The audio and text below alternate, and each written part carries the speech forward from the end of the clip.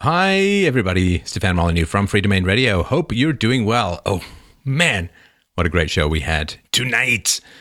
First up, we had a young black lady who is trying to figure out how she's going to fit in with the various cultures she doesn't feel overly compatible with, and whether she should try and have a kid with someone who's black or white or what. And it was just, what a great woman to chat with. She was just fantastic and had a very wide-ranging and fascinating discussion about, I don't know, everything under the sun and more. Now, the second caller is very comfortable debating with friends in private, but when debating in public gets very nervous and feels, very self-conscious, and wanted to know, Steph, did you get better at debating? And I did share some of my early, and rather disastrous exposure and experience of, and execution of my debating non-talents at the time, and how I got better, and the state of mind that helps me best able to do well in debates. And the third caller wanted to know about the differences between alphas and betas with regards to emotionality or sentimentality and so on. And I think I put in a pretty stirring call to action about what can be done in these days of challenge, if not downright crisis. So thanks everyone so much for listening. freedomainradio.com/donate. Please, please, please help us out in these lean and dusty days of summer with whatever you can spare. Sign up for a subscription, be hugely helpful. And fdrurl.com/Amazon to use our affiliate link, and you can follow me on Twitter at Stefan Molyneux. Here we go. All right, up first today we have Celeste. Celeste wrote in and said, I'm a black female born in the United States to Caribbean immigrant parents. Lately, I've been struggling with feelings of alienation and disappointment because even though I feel fully American and love being American, I feel as though I don't fit in with any group. I feel like I have little in common with African Americans culturally speaking, but also don't have much in common with white Americans either. I've noticed a clear divide in many aspects of my life. To complicate matters, I'm pretty conservative, so I feel as though that turns many people my age off of me because liberalism is the quote-unquote correct posture. Naturally, this makes me less inclined to develop any sort of relationships with them either. My greatest concern is marriage. Family has always been foremost for me, and I've always wanted a husband and children.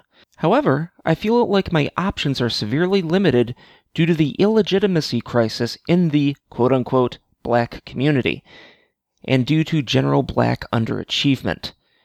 As I've gotten older, I've become more doubtful of interracial marriage as I worry that the children will be confused as to their identity. All of this has been causing me a great deal of anxiety as of late. I wanted to ask your advice on navigating relationships, casual, friendships, and romantic, given my situation, and what your advice would be for managing my feelings of alienation. That's from Carol. Hi, Carol. How you doing tonight? I'm well. How are you? I'm well. If it comes to advice for managing feelings of alienation from those around you, coming to a philosopher is not the worst idea in the world because, I can identify with a lot of things that you're speaking with. I don't have a lot in common with white Americans these days either. So I think I'm with you there. I'm with you there as far as that goes. Yes. Is there anything you wanted to add to what you sent in? No, I think that's pretty much kind of what I wanted to convey. So, however you'd like to go from there, really, is up to you. Right. Do you mind if I ask your age-ish? I'm 29. Okay. Is this, do you think, there is this sort of myth or tradition, the woman hitting 30 is starting to really review her life, her options. Is there anything to that, do you think? I just blurred past 30. Hey, I still got my teeth. Let's keep going. I think that there might be something to that, but I don't think that I'm doing a lot of reassessment recently because I think that in terms of my personality, it's been pretty fixed. With minor changes from year to year, you should be changing constantly. I think you should be reassessing, but it's not as though I was kind of, doing the party girl thing for, all of my 20s. And then now that I'm, kind of reaching my 30s, or, looking down the barrel of 30, that I'm, thinking, oh, I got to lock something down because I've squandered my 20s. No, it's always been kind of, something that I always thought would happen at some point, but just never really materialized. So, Right. Okay. And this, there are a couple of things that jumped out, and you can tell me a little bit more if you can. Conservative. Great, I guess, in many ways. Certainly, if you're interested in marriage and kids, I think conservative is better than most, if not all, of the alternatives. Did you think that came from your... I don't want to say you don't have choices or anything, but do you think that came from your family background? Was it stuff you read? How did you end up in that area?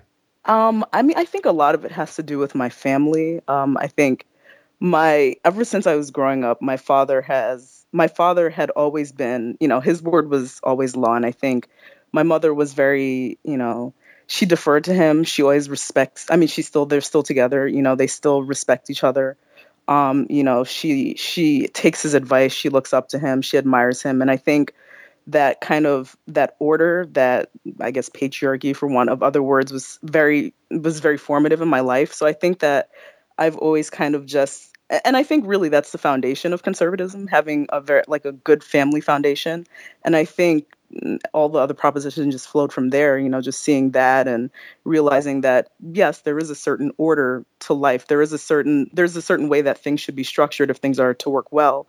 So I think that I kind of just learned to appreciate that. And, we were always just like huge fans, growing up. I used to laugh because I used to feel as though we grew up like, like Mormons or something, really, really some super conservative religious sects, because my brother and I never really watched TV. We didn't have cable until I was 15. We would have these family nights where we just played Scrabble and like board games and things like that. So I never really developed a taste for pop culture, things like that. And, it was just a very traditional life in many ways. And, so obviously reading was always encouraged. So I would read a lot. We had these encyclopedia sets when I was a kid in our library. I would just read that. I would just read. So I think that's kind of where, I kind of just developed my own thoughts on things. And I think that's kind of how I became, who I am today, I suppose. Right. No, that's great. And, I don't want to, of course, squish all Black family and cultures together, but one of the things that seems to come up in a lot of studies is that TVs are often a lot more on in Black households than, I don't know, guess East Asian households or whatever it is. And so the fact that little TV to no TV, that was kind of my childhood too. Growing up in England, there was no... I didn't really even see cartoons. I shouldn't say that. You could go... I remember for 10 pennies, my brother and I would go to a cinema on Saturdays and just see a bunch of shorts that, were fun. But it wasn't until I came to Canada that I even saw cartoons, and then it was 1 hour a week, if I remember rightly. So I know what you mean. It's like, when you're so bored, you end up reading. Boy, does your life ever get different from other people who grew up on TV, it's right? The best thing, though. I look back now and I'm just so happy, because I look at how easily swayed my peer group is by anything. Like, if the media says it's great, it must be true. There's very little critical thought there. And I think that, when you're just raised on that, like you're vegging out on the TV, your outlook is going to be really different. So I'm pretty thankful for that, honestly. I don't regret it at all. Yeah, reading. Did you read fiction, nonfiction when you were a kid? I used to love fiction a lot more when I was a kid, but now, I mostly like biographies, things like that. But I read a lot of fiction. We had these little, I don't know how to describe them, but they were basically abridged versions of the classics, and they were illustrated. Oh, yeah. So I love them. And, like Count of Monte Cristo, that one comes to mind, and they were super abridged. Obviously, these were like long classics, but I read a lot of those. And then as I got older, Sunday would be our thing. Way after church, we would go to the bookstore Borders, when it existed. I feel so old even just saying that. But we would go to Borders, and I would just I liked psychology a lot. So I would read a lot of books by, oh my gosh, I'm drawing a blank, Freud and like all those guys. I was just really fascinated by that stuff. So I would just go read and, beg my mom to buy me a book or two. But, sometimes you get the book, sometimes you wouldn't. But I would just read anything I could get my hands on, really was fun for me. Still is. Right. Biographies are fantastic. That it's a chance to try another life on for size. And I think, I've got a whole podcast on this I did recently about reading, in particular, reading fiction, but also biographies where you get to explore the thoughts of another person. I think it's fantastic for empathy. Obviously, language development and so on is great. And the kind of thing, like the more you read, the better and more fun and easier it gets. And it is, I think it's a challenge, with the digital generation these days who are more used to short screens. Attention spans, very short. They can't focus. And it's funny. I mean, I kind of still remember the days of 56K modems. Like the kids now, they don't have a clue. Wait. Can I just interrupt you for a sec? Are you ready? Of course, go for it. That's exactly how it was. And no one understands. No, I'm not sacrificing a sheep. I'm just connecting very slowly. Yeah, no one understands. Like when I interact with teenagers nowadays, no one understands like getting cursed out by your parents. Like get off the phone. Because they can't call because the modem's on. So I still remember that, and I don't pick up. I'm downloading. Turn it off. How dare you? Oh my god! Like or when you downloaded a song and like it took 3 days, and you're like, "Whew, this is technology. This is great." Just things like that, and it's just really funny. It's really funny. Oh, I am trying to explain to people what lining up in a bank was like. It's Thursday. I need money for the weekend. You're like, what does that mean? It's so funny. Yeah. Okay, so I think that's anytime I can promote book reading for kids or adults, I am fortunate, of course, in what I do. I have to read a lot for what I do, and for the interviews with the experts that I have on, and also just. I spend a lot of time reading. How do you come up with so much? I just read incessantly, and it is it's a great thing. It is one of the great joys of life. So, okay, just wanted to get that little pitch in, and I'm glad that you experienced that, of course. So we've done conservative, obviously highly literate, great language skills, and so on. Now, let's talk about. So you wrote. I feel like my options are severely limited due to the illegitimacy crisis in the Black, quote, community. I first of all want to ask about the illegitimacy crisis and then the quotes around the word community and due to general Black underachievement. Now, can you just break that stuff out for me? Yeah, no, I think I kind of just threw a lot of things in there together. So I should have parsed it out. But I think first, I think it's manifest. What are the stats? 72% of Black people in this country, I think they're born out of wedlock, which I don't hold against anybody. Of course not. That's not something that they chose. But it's just I see that this cycle is perpetuated. So you have a whole bunch of people, just living in communities. Like you walk through. I live in one now. Unfortunately, I live in the kind of more rundown part of town, in the town where I live, and you see it entire areas. It's like there are no men around. There are literally none. There's like children and there are women of various ages, but there are no men. There are no fathers. So that's a huge thing. So I think you have these people who grow up without seeing men around, without seeing fatherhood, and they don't know how to form families of their own, and they're not really interested in or capable of forming a family in which they would be the head, which they would be a father, like kind of in the way that I look at my father, the way he is and he was and is, he still is. And I put community in brackets because, when I think of a community, for example, I think for a Jewish community, like, look at that. They're very functional. They build each other up. They, edify each other. But, with Black people, it's just very much like a group of codependent people who just just do destructive things to and around each other. And I don't really see that as a community. I just think it's a loose collective of people who do just crazy shit. Sorry to curse. Oh, so that's fine. Something I'm working on. That's the least of what you've said that's bothersome to me as a whole, and not that you're bothering me, but the information is really important. So don't worry about the swearing. That's fine. No, I should. It's not nice though, but I will try. So I think these are just things that I've become more aware of as I've gotten older. I think everyone goes through that liberal phase when they're younger. And it makes sense. You don't want people to suffer. You had a good life, or maybe not, and you want people to do better, and you want people to be happy and satisfied. So you think, okay, liberalism, that's the way to do it. Let's do it that way. But then you see that it just wreaks more havoc, and you're just kind of like, okay, obviously what we're doing now is not working. So you get older, you have to really think about alternatives to this complete failure of a system that we have now. So it's just, something that I've just become a lot more aware of. And I think I was also insulated from it too, because when I was in high school, I knew one kid, I was in the honors classes and everything like that. I knew one kid whose family was African American. Everyone else was Jamaican, Trinidadian, what have you. We had some Latino individuals there too. But I mean, I think I was really insulated from that because I saw how well everyone was doing, and they were pretty much all Black. So I was like, oh, great. What's the problem with that? What are people talking about? But, then when I went further afield, I went off to college and then went off to grad school. You're just looking and you're like, oh, wow, that's not the typical experience of many Black people, unfortunately. And it kind of hurts to look at. Oh, I can imagine. I mean, it's agony to watch some of the self-destructiveness of the white community for me.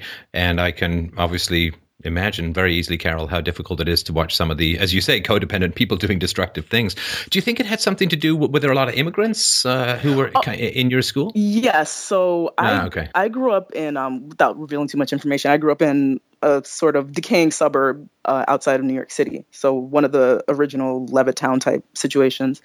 And at the time, my parents moved there. We moved from the city because it was just decay. I mean, it was horrible, And we moved there. Sorry to make sure I understand. The decay thing was it dangerous? Was it just unpleasant? Was it loud? No. I mean, what do you mean by it? It was actively dangerous. I mean, my parents moved from. I mean, I don't really mind. My parents moved from the Bronx to, in full disclosure, they moved, and that's horrible. So this was the late '80s, and things kind of had mellowed out a little bit, but it was still hard. And my mom would talk about coming home and there would just be like men leering at her, coming into the building, just like needles, syringes everywhere, like urine scented vestibules and things like that, roaches, the usual vermin.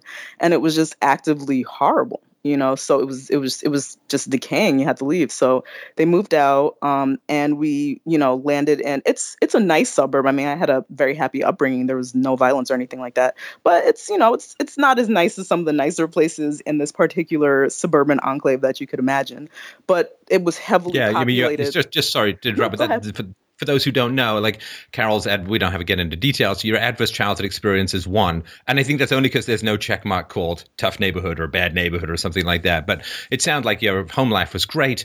But it was the environment outside the four walls, right, that was more challenging. Yeah, I mean, it was challenging. I mean, I vaguely remember the Bronx. Because we moved out when I was 5.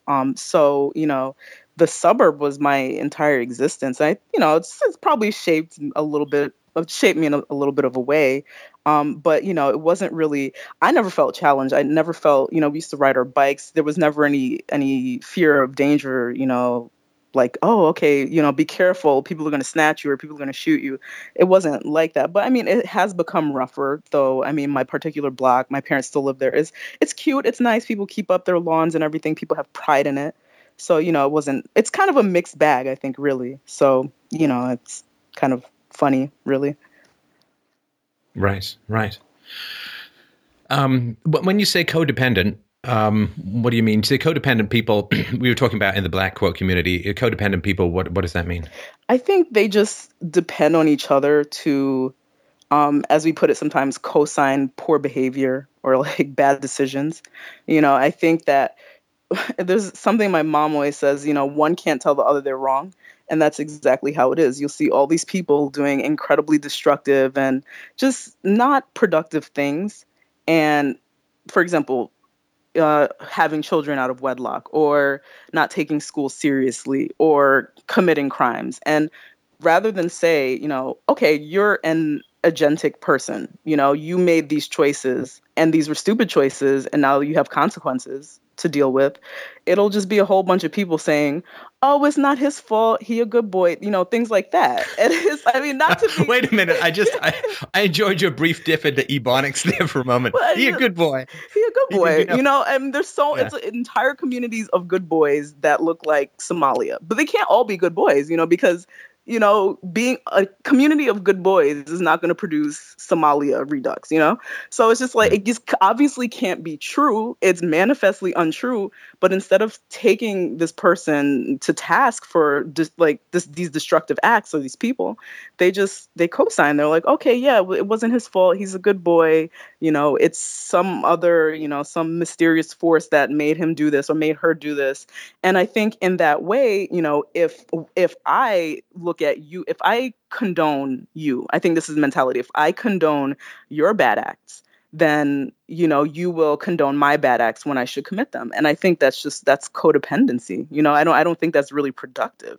And when you look at other groups, let's say immigrant groups that have come to the US, they don't act like that. Like if you have a destructive element within you, you just let it go. You cut them loose because they're going to drag you all down. You move yourself away from that. You don't embrace it and celebrate it, but that's why I say it's codependent. Perhaps that's not the exact, No, that's fine. I just, neither of us are psychologists. So I just want to make sure that, and maybe psychologists use the word differently as well, but I just wanted to know what you meant about it. And it has also struck me in general that, of course, the self-policing that used to occur in all communities, the old shotgun wedding, right? You knocked her up. Hey, guess what? You're getting married. You got to do that, with two little divots in your back if you don't. And that certainly since the 60s, that has really fallen away because now, of course, if you get knocked up, whether you're white or black or anything else, well, the government's going to rush in and give you all the money. And this, this idea that sort of neutron bomb has gone off and taken away the men out of the neighborhood. Well, a lot of times, of course, if the men are around, the women's welfare can't get the benefits. Yeah, I mean, you can't do the benefits. Yeah, you'd be worse off for having a man around, and that's just you got to smuggle them in like a stowaway or something. You got to smuggle them in a suitcase and and all of that. So it is not actually just there's not particular incentive to get married. You can get severely financially punished. Right. For being in a steady relationship, for getting married, or even being common law after a while. So it's not just that the men aren't there because the men are whatever, right, lazy or indifferent. They're actually driven away by the welfare state and the current situation that exists. Yeah, which is a huge part of what I'm looking at. I just I think about it, and I'll be 30 in a few months, and I'm looking at it, and I look at all of my peers, from different backgrounds, different non-Black backgrounds, and everyone has a community where they can go to. How do you meet people? Traditionally, maybe you're out somewhere and you met somebody, but people would set you up because they knew this good boy over here, an actually good boy, and they set you up, or you just have networks, and there's no network, there's nothing there. There's nothing where maybe something used to be. And I'm like, what does that leave me? So I look at that, and it's very concerning. One, because, it would be nice to have a community that was functioning where people, could rely on each other and we could share resources or what have you. But, it doesn't exist, not in any real way anyway, not in the way that it seems like it does for other groups. So. Right.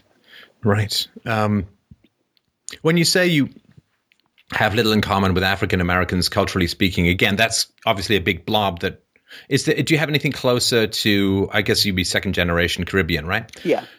Is there any, what kind of slice are we talking about here? Do you have anything based upon your father's community or the church community, where there are people who have more in common, or is that less the case? So that was funny. My father was, my mom did the bulk of the church going, and my brother and I went with her. My father was always kind of just doing his own thing. He's a very independent minded man.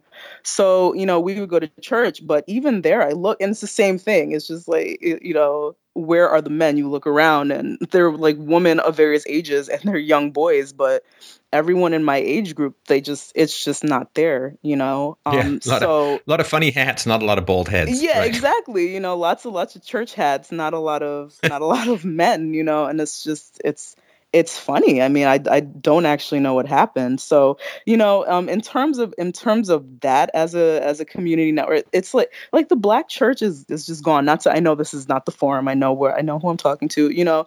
I know, No, go for but it. it's just I'd love to hear more about the Black churches. it's Things I hol- don't know about. I'm always curious to hear it's about. hollowed out. Like, when I look at other churches, they have robust networks.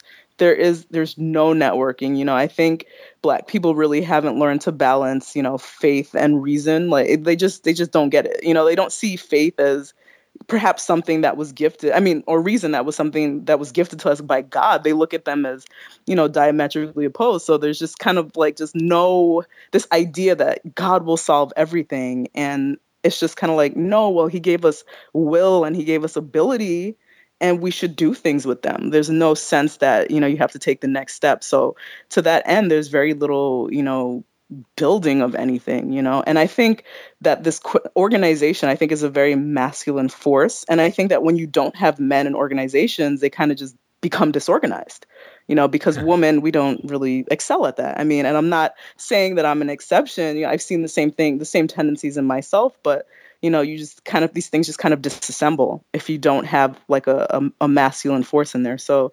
it's kind of weird. It's just, just when I think about like aspects of my life, it's just very, very strange, and things that I kind of am noticing even while I'm talking to you, kind of where things are. Right. It sort of reminds me, and I can't remember the name of the show, but a few people have mentioned it to me about a show where they put a bunch of men on a desert island and they put a bunch of women on a separate desert island. Have you heard about this? I think it was the Dutch version of Survivor, and they really thought, they were like, oh yeah, look, woman power, and like the women couldn't do shit. Like, they did absolutely nothing. The men were there like forming, just tag teaming and like building huts and like fishing and building civilization, and the women were just chilling and getting sunburn and like not being hungry.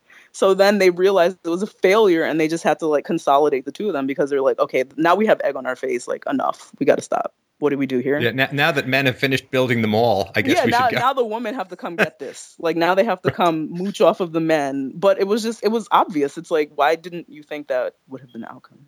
I don't know. Yeah. How many coconuts do I get for a boob shake? Yeah, so that was hilarious. Stuff. That was so hilarious. I haven't seen it, but I will. I sort of got a mental note of myself. I've seen clips of it, and some people I think it's big, like in manosphere type stuff and alt-right type stuff. Like, look, you can't do anything, and it's like, it's kind of true. I mean, look at the history of every matriarchy that you can imagine, and they all live in filth. So it's really unsurprising. I mean, I don't think matriarchy yields results in the way that patriarchy does. It's a yin and a yang, right? I mean, women bring beautiful things to the world, and men bring beautiful things to the world, and we need each other. Otherwise, that's it for the human race. So yeah, it's complementary, and I don't think I think people have forgotten that, unfortunately.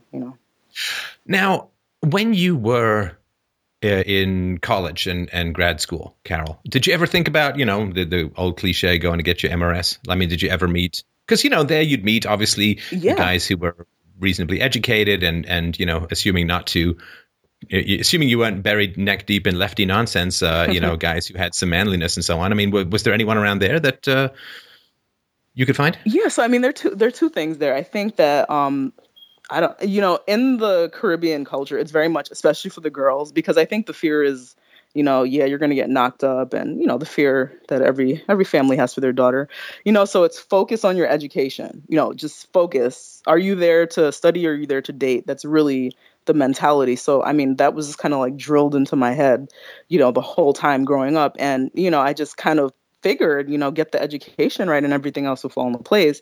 But secondarily, I went to a very it's prestigious Ivy League, like lesser Ivy League, and I think the the demographics are just very, I mean, they're going to be obvious. The demographics are majority white, then it's Asian, we know why, and then it's like everybody else. So you kind of end up being, you're standing out, you're a minority, you just, and it's kind of, there's not really, for all the talk of diversity, there's not really much interchange, because people stick to their own, which is natural, So it's just very tough when you're a minority there, and everyone kind of couples up with their own, and, there are not that many of you. So it was kind of hard. I mean, I had a boyfriend while I was in college, but kind of didn't work out.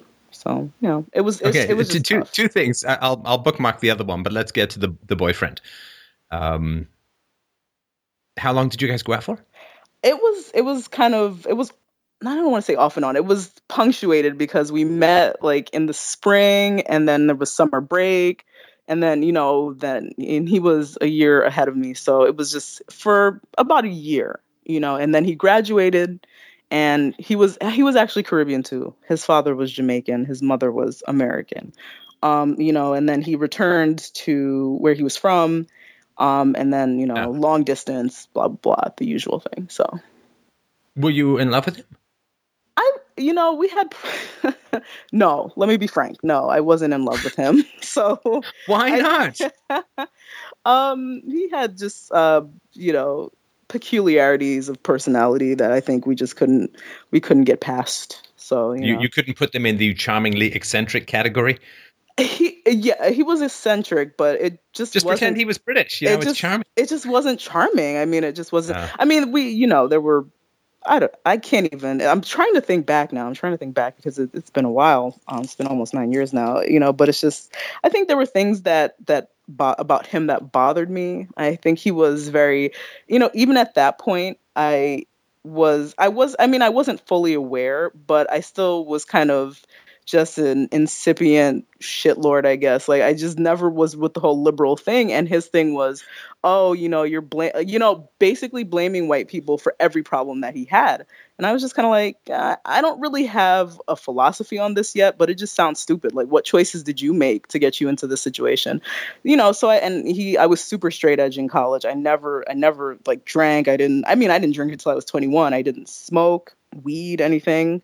Or I did, I was super straight edge and super judgmental about things like that. And he was very much into, just smoking and this like weird, mystical, like wannabe metaphysical stuff. It was like, oh my God, this is he too was much. Into smoking marijuana? Yeah, he was like into smoking weed and trying to pretend that there was depth behind why he was smoking, or to smoking, I'm just curious, how many white people did it take to hold him down and force him to smoke? Right. Who put the doobie in your mouth? Nobody did. It's just, but like, there were just so many. I may have missed my rotation on that one. It was just so frustrating. And, I don't know what it was like 19, 20 at that point when we were dating. And I was just kind of like, that just sounds, everything you're saying sounds so stupid. And you're a smart guy, but you do not apply yourself. And that's why you're failing, right? That's why you're failing at life. So even then, I was just very, I did not believe that everything that was happening to him or to me or to anybody was the result of some power beyond ourselves. And he did. And I just was like, no, you have to take more responsibility. So there were things that were kind of just we weren't meshing on that level, I guess. And sorry to sort of poke back on this one, but was his explanation for a lot of this just Titanic gravitational white racism that was going to drag? It was he was a computer science major, and it's a rigorous major, especially at this school. Like, they don't play, so it's just kind of like, you have to study, you have to put the blunt down, you have to do things that would improve your grades, and you have to focus. This is a very, very intellectual undertaking, but he would just say, oh, there's so much racism in the computer science department, and then when he sought out help, they didn't help him, and it was because he was black. I was just like, how much of this is because you're lazy? Like, how much? let's apportion blame here, like, a lot of this is just from what I can see because you're lazy, like, I didn't do as well as I wanted to. And this is, at the time, it was a very tough school. I don't know. It's kind of becoming trash now. I didn't do as well as I wanted to do my first semester. And I reassessed, and I tried to work as hard as I could because, this isn't the minors anymore. This is serious business now. But he never really took responsibility. It was just kind of weird. Everything was white racism. That was a very long-winded way of saying it. It's fine. Everything was like white racism. It's like, as much detail as you wish to provide, I'm certainly happy to hear. It sort of reminds me of a friend of mine. Years ago, he was gaining weight, and he had to take some medication for ailments. Doesn't really matter what. and he was gaining weight. And I'd said to him, I said, dude, you're spreading out a little bit there, right? And he was eating veal parmesan. I don't know if you know what that is. Oh my God. That's but it basically is fattening. you blend back fat, run it through a stringer, put baby calf meat on it, and then just basically slap it on your ass and net it in till it absorbs. And he was like, yeah, it's this medication I've got to take. And I said to him, I wonder if the medication has an unfortunate reaction with the 9,000 calories of veal fat you're putting into your mouth. And maybe, just maybe, it's not just the medication, but the combination of the medication plus the god-awful food you're ingesting. Right. Right. Responsibility, like how much of this is systematic or systemic and how much of this is you. And a lot of people don't want to hear that. People don't want, responsibility is tough. It's a bitter pill for people. So it's just like, they'd rather know that, or they'd rather believe that everything is beyond their control. So he was like that. He was like your friend. Well, it's one of these things. It gives you comfort in the short run, but it destroys your life in the long run. Exactly. I mean, and it's just, and I've seen how that destroys lives. If you really, how invested are you going to be in anything if you really feel as though nothing you do will make a difference? Everyone is out to get you. That's a horrible life. And it's just, why try at that point? And people do stop trying, and people just, they just become that lowest common denominator, and the cycle goes on, Well, and then, of course, it is one of these self-fulfilling prophecies. Right. Do you remember any, I'm just curious, and you don't have to share anything you don't want to, of course, Carol, but do you remember any of his examples of racism in the computer science lab? Stefan, these things are always very vague, There's always like plausible deniability. So, he would say that they just didn't, he would seek out help. There was just kind of just vague things. Like he would seek out help, but they didn't want to help him. But then I was just, this was a very liberal, Woodstock kind of place. And it's just, I don't really think that they just wouldn't help you, but if they perceived that you were kind of just not taking it seriously, then perhaps they might not be as interested. But it was just always just vague things, but I have, it's just so weird. There were no real instances of anything, not that I can remember. Well, and of course, it is one of these things that doesn't matter whether you're black and white, if you go up to people and you kind of think that they're already racist and out to get you, you might not get the most positive responses from people. It's just my thought. Yeah, of course. People know, we're social animals. We know when we're not, when someone doesn't really like us that much, or kind of has a negative, you feel the vibe. I know that sounds cheesy, but you kind of know. No, we all know when someone is not really into us or a situation, and you intuit that, and you respond defensively, and I think that may have been what was going on too, I think that may have been like if Carol, I really want to ask you out, but I know you're going to say no to me because you're too good for me and I'm just nothing and I'm a loser. And so, Carol, if we could, I don't know, could you just tell me, put me out of my misery, tell me you won't go out with me? Is that okay? Hey, she didn't even like to date me. I couldn't believe it. I knew she must be racist. Hate white guys. Yeah, you telegraph this feeling and people pick up on that. And then, of course, because you're telegraphing all this negative emotion, people aren't interested in that. Life is hard enough. Why do we need you as another black cloud? No pun intended, obviously, but we don't need it, so that's kind of just how it was. Well, and the other thing too is it could be possible. It's theoretically possible that he did get help, but didn't apply it. And then the next time he went for help, it maybe have been for the same thing, or maybe he just didn't work at it. And people are less likely to want to give help to people who aren't really taking their help and doing something with it. Right, and applying it. And the funniest thing about him is that, he was facing, according to him, so much discrimination in, computer science. And this just came back to me. I just never put two and two together, but it's funny now. He's like, I'm experiencing so much discrimination, blah, blah, blah. And even at this point, I knew. And this was pre, crash of 2008. So, sky was still the limit. We learned afterwards. But, I'm just like, computer science, that's lucrative. Put your nose to the grindstone and just get it on. He's like, there's so much racism. And this was his solution. He's like, there's so much racism. I'm just gonna not focus on computer science anymore, and I'm just gonna focus on my minor in Africana studies. I'm like, oh my God. It's like the I think I stupidest just thing. felt his It's future like, earning potential take a slight yeah, dip. it's just like, oh my God, this is just hard, but that's how these affinity, or as I like to call them, grievance departments work. You get these kids that are up against, I mean, these are big boys. Like, these are kids who come from all over the country and all over the world, from really great educational programs. And if you come from a school where, like you were top of the pack in that school, well, look, you're competing against all these other kids from even better schools that are also top of the pack. And it's like, you come in, you're bright-eyed, you're bushy-tailed, and you go in, but then you soon realize you can't compete. And then, if you're Black or you're Latino or you're whatever, then okay, you failed because there's racism. And then these grievance departments suck these kids up who would have succeeded in these more rigorous majors had they just applied themselves and not blamed Or the everything, grievance departments kind of fasten onto them and give them a narrative Yeah, that takes exactly. out This personal is responsibility. why I Yeah. failed. I mean, this was inevitable. I was going to fail, and it's so annoying. It was really bad at the college that I went to, because it was super liberal Ivy, typical thing that you can imagine. Now, you said two things that I want to circle back on.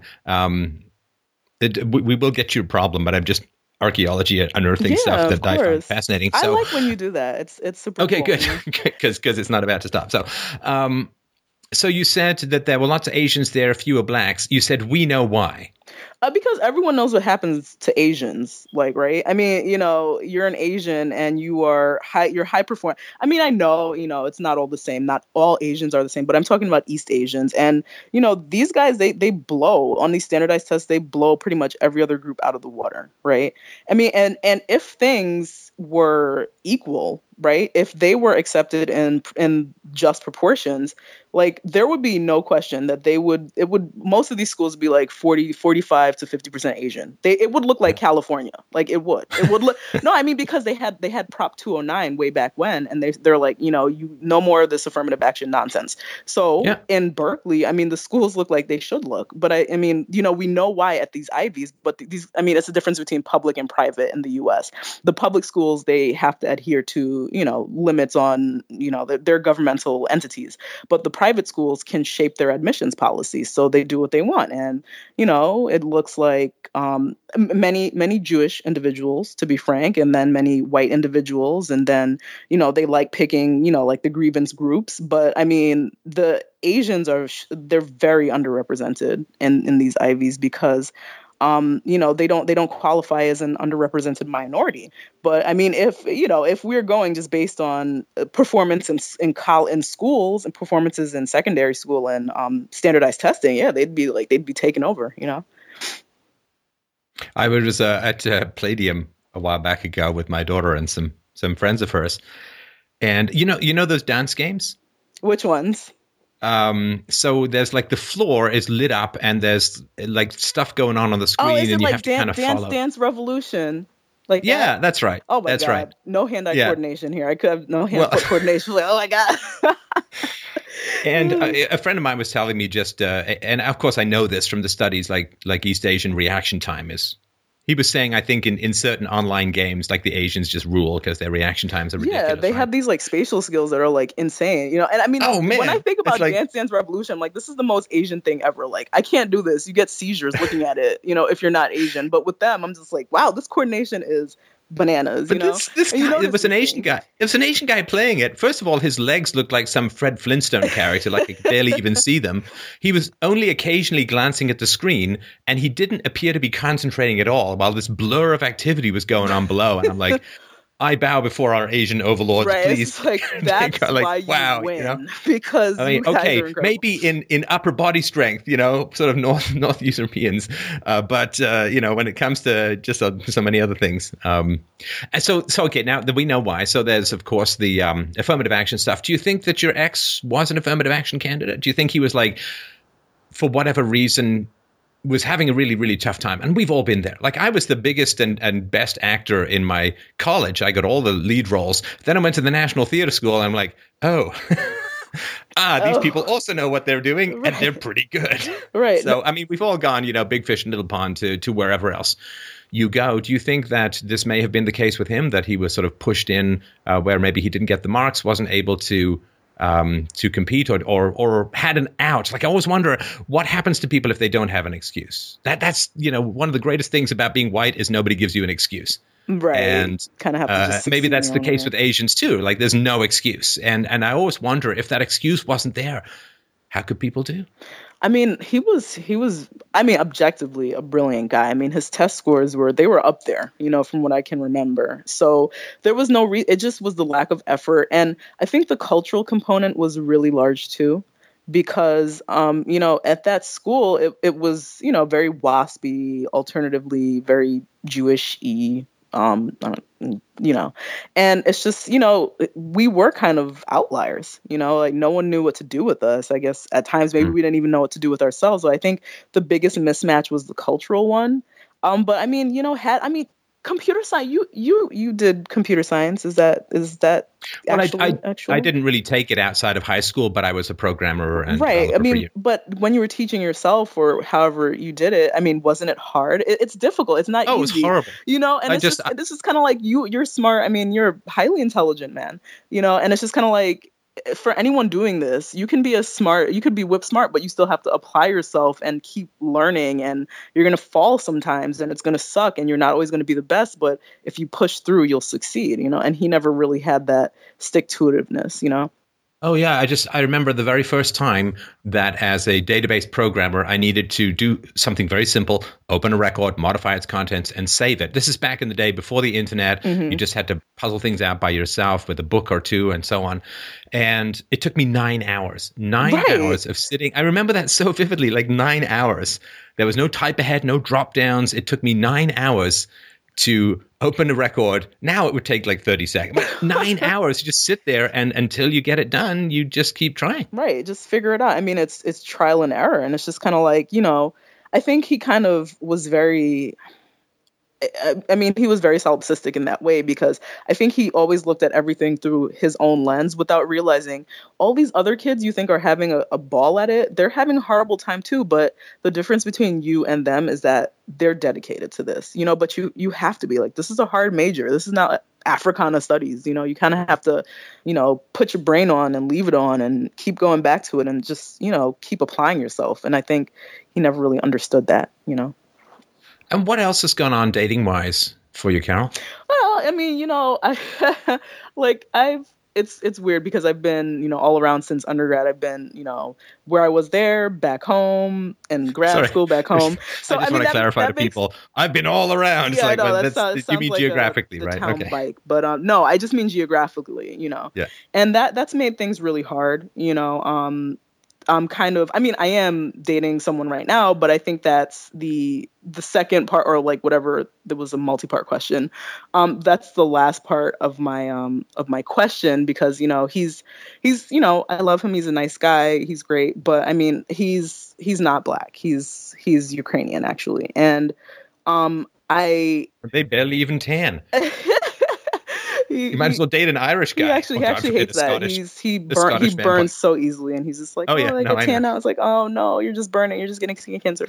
But I mean, I'm thinking about it. I'm just kind of like, is this why? And it's not that I'm racist or anything like that. But I just look at it, and I'm just kind of like, my family's black. I look, and I go home, and my father's black, and my brother is black, and my mom, and everyone's, and without, I mean, I don't want to obsess on this thing, but I mean, I have to face the reality that this is how we are. We're clannish as human beings. And it's just kind of like, you think about it and you're like, well, if I have a kid, that child will neither be Ukrainian, nor will it be Grenadian or whatever, black. That's what I am, and it's just, I don't understand, like, where do these children go? And, to make it worse, I've just been noticing that the majority of mixed race people they just seem so dysfunctional. Like, they just seem as though something is wrong with them. Like, they're confused. And I never really had that confusion because, my identity has always been clear to me. You're black. Just now go forth, But I think that when you don't have that, neither side really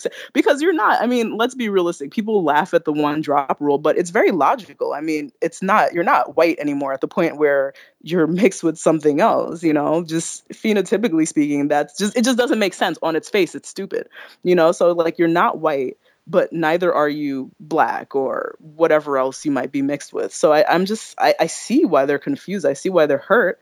And I'm like, is it responsible to do that to a kid? But then it's just like, okay, so, your high-minded racial politics aside, what are you going to do? You're just going to be single and like get some cats or get a hamster. I mean, what is there? And I guess that's kind of, it leaves me a little sad. And and it's just, I guess maybe I'm overthinking it, but I mean, I feel as though you should apply some kind of thoughts. Yeah. Overthinking is not an argument. I mean, it's one of these, it's one of these things like you've already built in that it's somehow too much by using the word over. These are real concerns that you have, right? Genetic stuff matters. The outcomes in terms of mental health for mixed race kids, I mean, they're not all Elliot Rodger, obviously, but there is more of a challenge. Where do you feel at home? Where do you feel comfortable? We are a tribal species. Right. We always have been. We most likely, we're not cats, we're dogs, right? We are a tribal species. This doesn't mean that people like you and I mean, I'm having more fun with you than a lot of the white people I chat with. So It's not like we can't have this great connection and all that. But it sort of has struck me that a lot of people who are younger tend to be into a lot of this sort of heavy diversity and multiculturalism stuff. And when I was a kid, I was too. I didn't care what color my friends were. Did we have fun? Did we enjoy each other's company? And did they laugh at my stupid jokes? That's all that really mattered.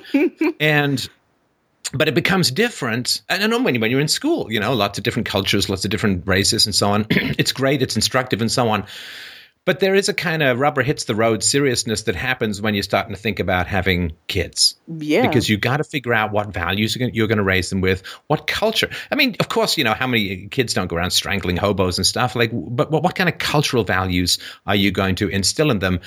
And wouldn't it be easier if you were with someone who shared cultural values? And cultural values are not entirely separate from race. They're not obviously the same, but I don't think that they're entirely separate. And so it does. I get where you're coming from. It becomes more complicated when you try to figure out how you're going to raise children and how those children are going to do in life.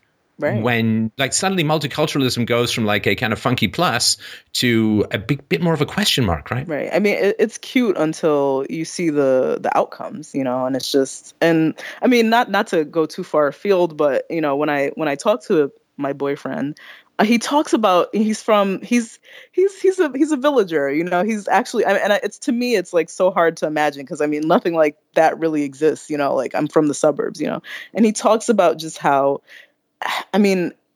in-group focused everyone there. Like he was telling me this one story about how there's, a lot of older women, I guess because like the men over there die much sooner than the women. So there's like a bunch of old ladies, kind of like the inner city, I guess, So there are a bunch of older women and, they really kind of rely on the goodness of strangers. But when you have a very homogenous group, you have that. I mean, you can have that. And he talks about, chopping wood for these old ladies. And then, he doesn't really know them. I mean, kind of knows them. They're in the same village, and then they would invite them in to eat. And you kind of look at that and you're like, well, yeah, I mean, this is a high trust society of people who are very much like each other. Like they're the majority, I think there's like 40 million and they're all like each other. And then I think about it, I'm just kind of like, well, okay, what if we have a kid and let's say that we go over there and, immediately that feeling is destroyed. I mean, it has to be because it's not the same, it's just, it's just, and I'm like, and it's hard because if I have a kid, I think it's important. I think family is so important in the raising of children, I'm not one of those it takes a village like losers, but you kind of need both sides. You kind of need the values of both sides. You kind of need the investment from both sides. Especially if you want a bunch of kids, right? If you want a whole Yeah, litter of them, you have to rely on this family, and it's just that feeling is immediately just destroyed because this person is, I mean, Ukrainian, okay, whatever, black, whatever, but that's not really, you're not really either. And it's just taken to its logical conclusion. What does a country like Ukraine look like if everyone decides, oh, it doesn't matter, peace and love, who cares? It's not Ukraine anymore, it's something else. And I just think about that, and I just like, how, I don't know, am I bequeathing anything to my children if by their mere existence they're destroying what I intend to bequeath to them? I don't know if that makes any sense, but no, I get it. I get it. It's just, I don't know how much. I mean, I think at the margins, people, it can be borne out, right? I mean, more intelligent people, or people who have just kind of more of a tolerance for vibrancy or diversity, whatever you want to call it, they can manage. But I think most people, it's very disconcerting for the average person. Like, they can't deal with too much difference. And I don't know. I mean, it's weird. Like, what are you doing? Well, yeah, my major concern, just to sort of unburden myself here, to get this sort of in the rear view for me, Carol, but my major concern with a multiracial society is nothing to do with the races. It's the degree to which leftists start manipulating everyone and turning races against each other and screaming racism at everyone. I mean, that to me is like, it's not even the multiracial aspect of the society that troubles me. It's the degree to which generally people on the left and the cultural Marxists will start pitting everyone against each other. Yeah, I mean, I know, but they know it works though. I mean, but that's the thing. I think fundamentally, if they weren't know there, we could have it more likely. If they weren't there, or people were less susceptible to it. But people are very susceptible to it. I mean, I think they're just playing on something that it's very obviously present in the human psyche. I mean, I think that it works just because people, I don't think people are born hating or born, to dislike other people, but people are born with I think we're born with certain preferences. I'm not determinist or anything like that, but I mean, I think that, there's certain things that are hard, right, that are hardwired. Biologically, the only way evolution can work is if we have a preference for the genetics that are closer to our own. Right, of course, and it just makes sense. It's a survival thing. And, I mean, it looks vestigial now that we're in civilization, but, it's still there, for better or for worse. And I think they know it works because they know that, people have that. It's hardwired into us. And, I mean, I don't know. Would we get along? I mean, would it be I think we'd get along better if they weren't riling people up? I don't know. I feel like people would find a way to be riled up regardless, I think that without some of the cultural Marxism, it would be easier. How easy it would be, I don't know, but it would be easier. Like, it pisses me off. Like, because, I talk about challenging race questions and gender questions and all that kind of stuff. And I don't get called racist by black people or Hispanic people or mestizo people or anything like that. It's the white people generally who call me racist. And it's like, how condescending is that? I mean, Carol, you're a smart, independent-minded, incredibly verbally acute human being. You don't need some white person stepping in and lecturing me about being a racist, do you? I mean, good Lord, that's ridiculous, I mean, right? It's horrible. I mean, and I don't even like, I don't like much of what's going on now in mainstream culture. I mean, I think it's disgusting. I think that, the same way that I think every group has the right to exist, and I think every group has the right to voice an opinion, if not an observation on what's going on. I mean, I think, yeah, there is definitely, just going to school in a mostly white institution throughout my life, except for high school,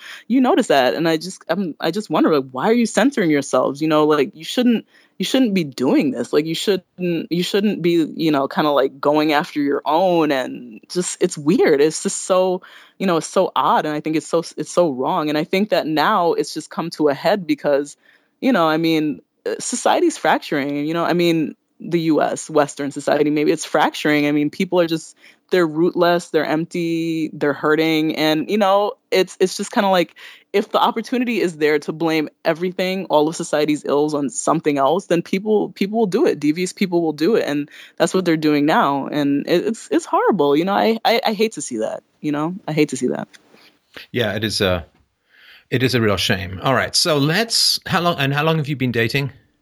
Mr. 2 years. I mean, but I think that I've kind Wait, of. you say 2 years, like 2 years, like that's a long time, right? Yeah, no, it's a long time. But what I was about to say was that I think that I've just like it's not recent. It's kind of just been a long time coming. But I think as we go on, I've started to have not second thoughts about. I mean, just the children and things like that, and cultural differences, and all of these things. It's just Right. One other question. Of course. First of all, of course, this is a great name for a band, but a phrase that you used with regards to your ex-boyfriend from college, incipient shitlord. Yeah. Which, yeah, that was. Can you help people understand what? Yeah. What that So, means for you? no, I mean, I'm sure that you're shitlord. So it's just kind of like this phrase that these liberals come up with, and they're like, "Oh, you're hate facts or whatever." You're saying that certain groups are more inclined to do this or that. Oh, you're a shitlord. But then the right or like the alt right or whatever, they just started making fun of it, like, "Oh, you're a shitlord." Basically, it's just kind of like you just don't back down from your opinions. You realize that this liberalism is just it just ends in the grave. Like you just laugh at it. You're like, if you observe these things and you openly state these hate facts or whatever they are, then you're a shitlord, and they don't like that. So I'm just, what I was saying was about myself. It's like even before I, had a kind of had an articulated belief in conservatism or whatever what have you. It was just kind of like I'm looking at things and I was just realizing that it was just all so stupid. And every now and again I would just say something that was that they don't say in polite society. Make observations that maybe shouldn't be made. And it was kind of just even before I knew anything about anything, I kind of had questions. So I think that's kind of what I meant by that. Okay, yeah, I was just curious. Some people won't know exactly what that means. It takes a liberal to put the word "lord" in what's supposed to be an insult because it sounds powerful anyway. So yeah, but now it's just funny. It's just like, oh yeah, shitlord, and they use it. I mean, in these circles of the net, and it's funny. I mean, it's hilarious. Yeah, I'm a shitlord. So what? Yeah. Like not everyone is equal. Okay, that's fine. I believe that. What now? And it's just not backing down. I think that's kind of what it means to me. It's not backing down from, scary opinions. Before I start rambling away with my thoughts, the feelings of alienation, where are they at the moment, Carol, and what are they like? I feel as though I don't really, I think I have an image of myself, and I think everyone does, and how you think you come across and maybe how you actually come across.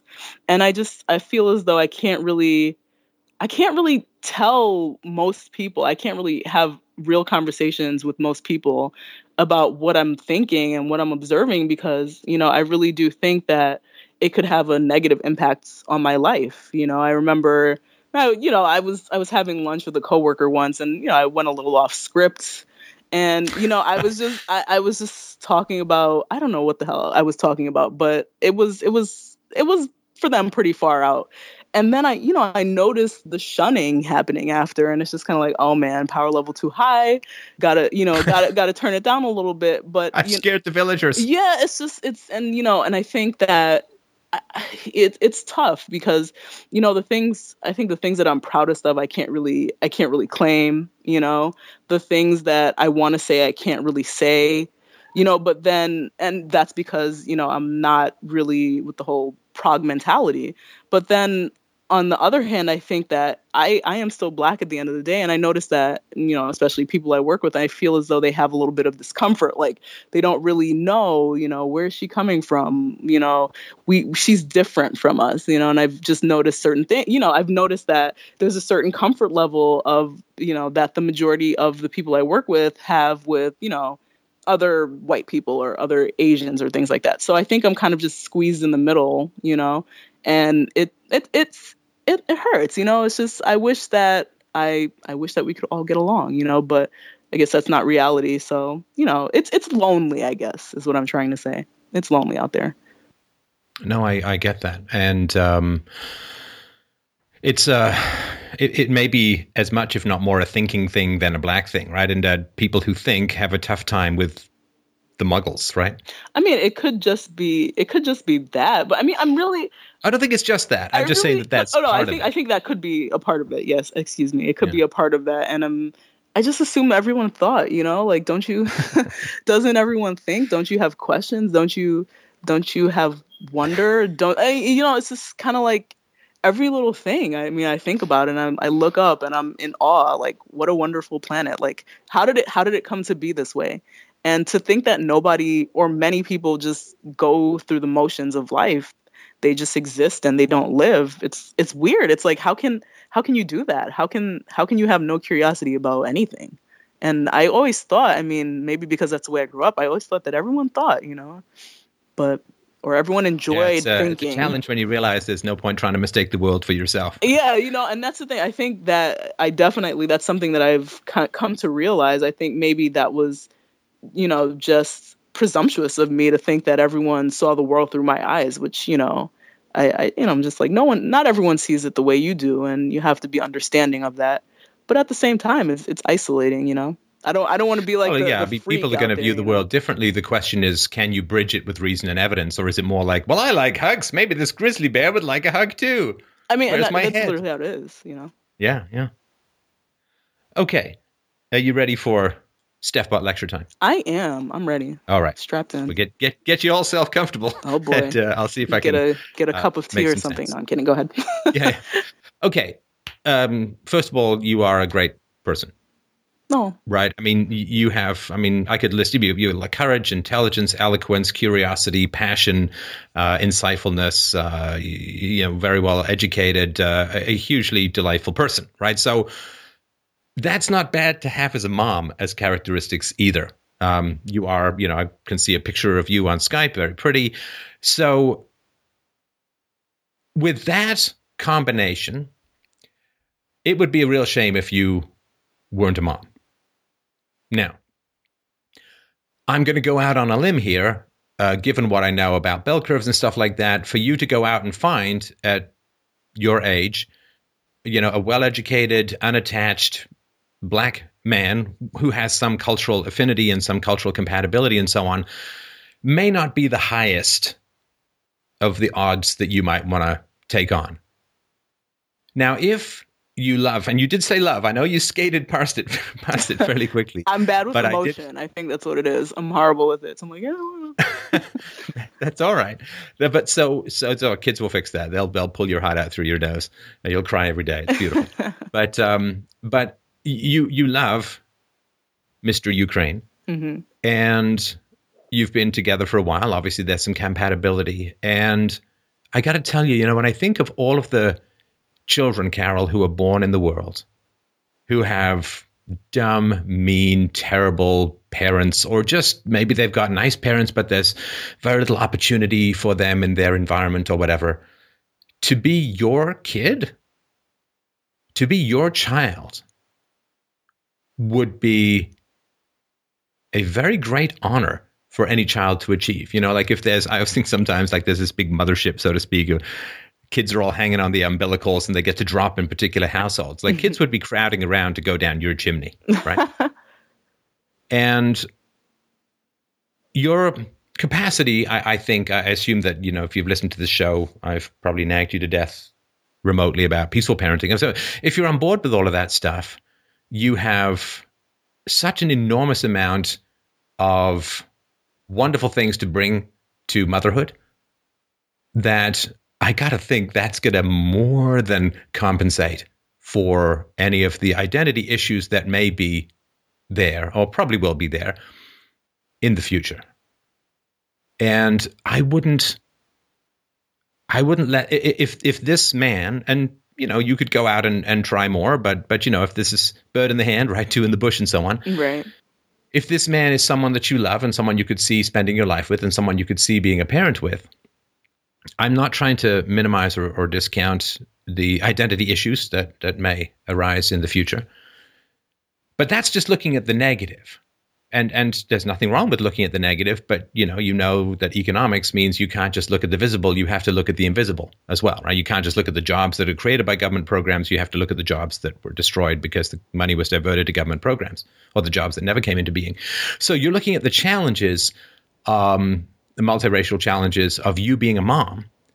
And what I wanted to do is just sort of grab your perspective, step it back a little bit and say, but look at all of the amazing things you can bring to being a mom.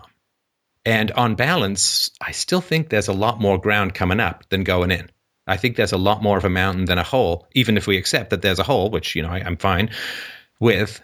But the things that you can bring, curiosity, passion, virtue, integrity, love of the world. I mean, isn't that why we have children? It's to introduce them to the beauties of the world and the joys of existence. And you obviously have a very deep relish of existence. And to have that in your life, I think is going to be far more beneficial than identity issues that may come down the road. Because with your passion and your intelligence and your curiosity and your integrity, the children, I think, are going to be better armed for any identity issues than most other kids who wouldn't even have any identity issues. So even if we say, okay, well, there's a minus 10, I got to still think there's still a plus 100 in terms of how you could be as a mom. So that would be my sort of reminder or potential perspective. And now I'll stop talking. Yeah.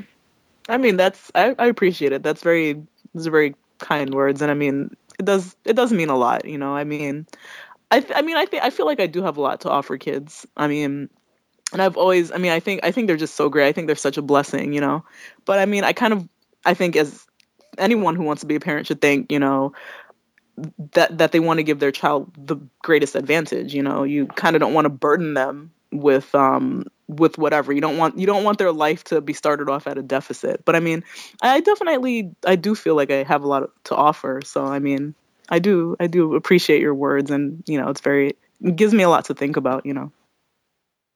Yeah, and of course, there are always going to be deficits in just about every situation, right? Yeah. Well, I mean, of course, there's no perfect situation.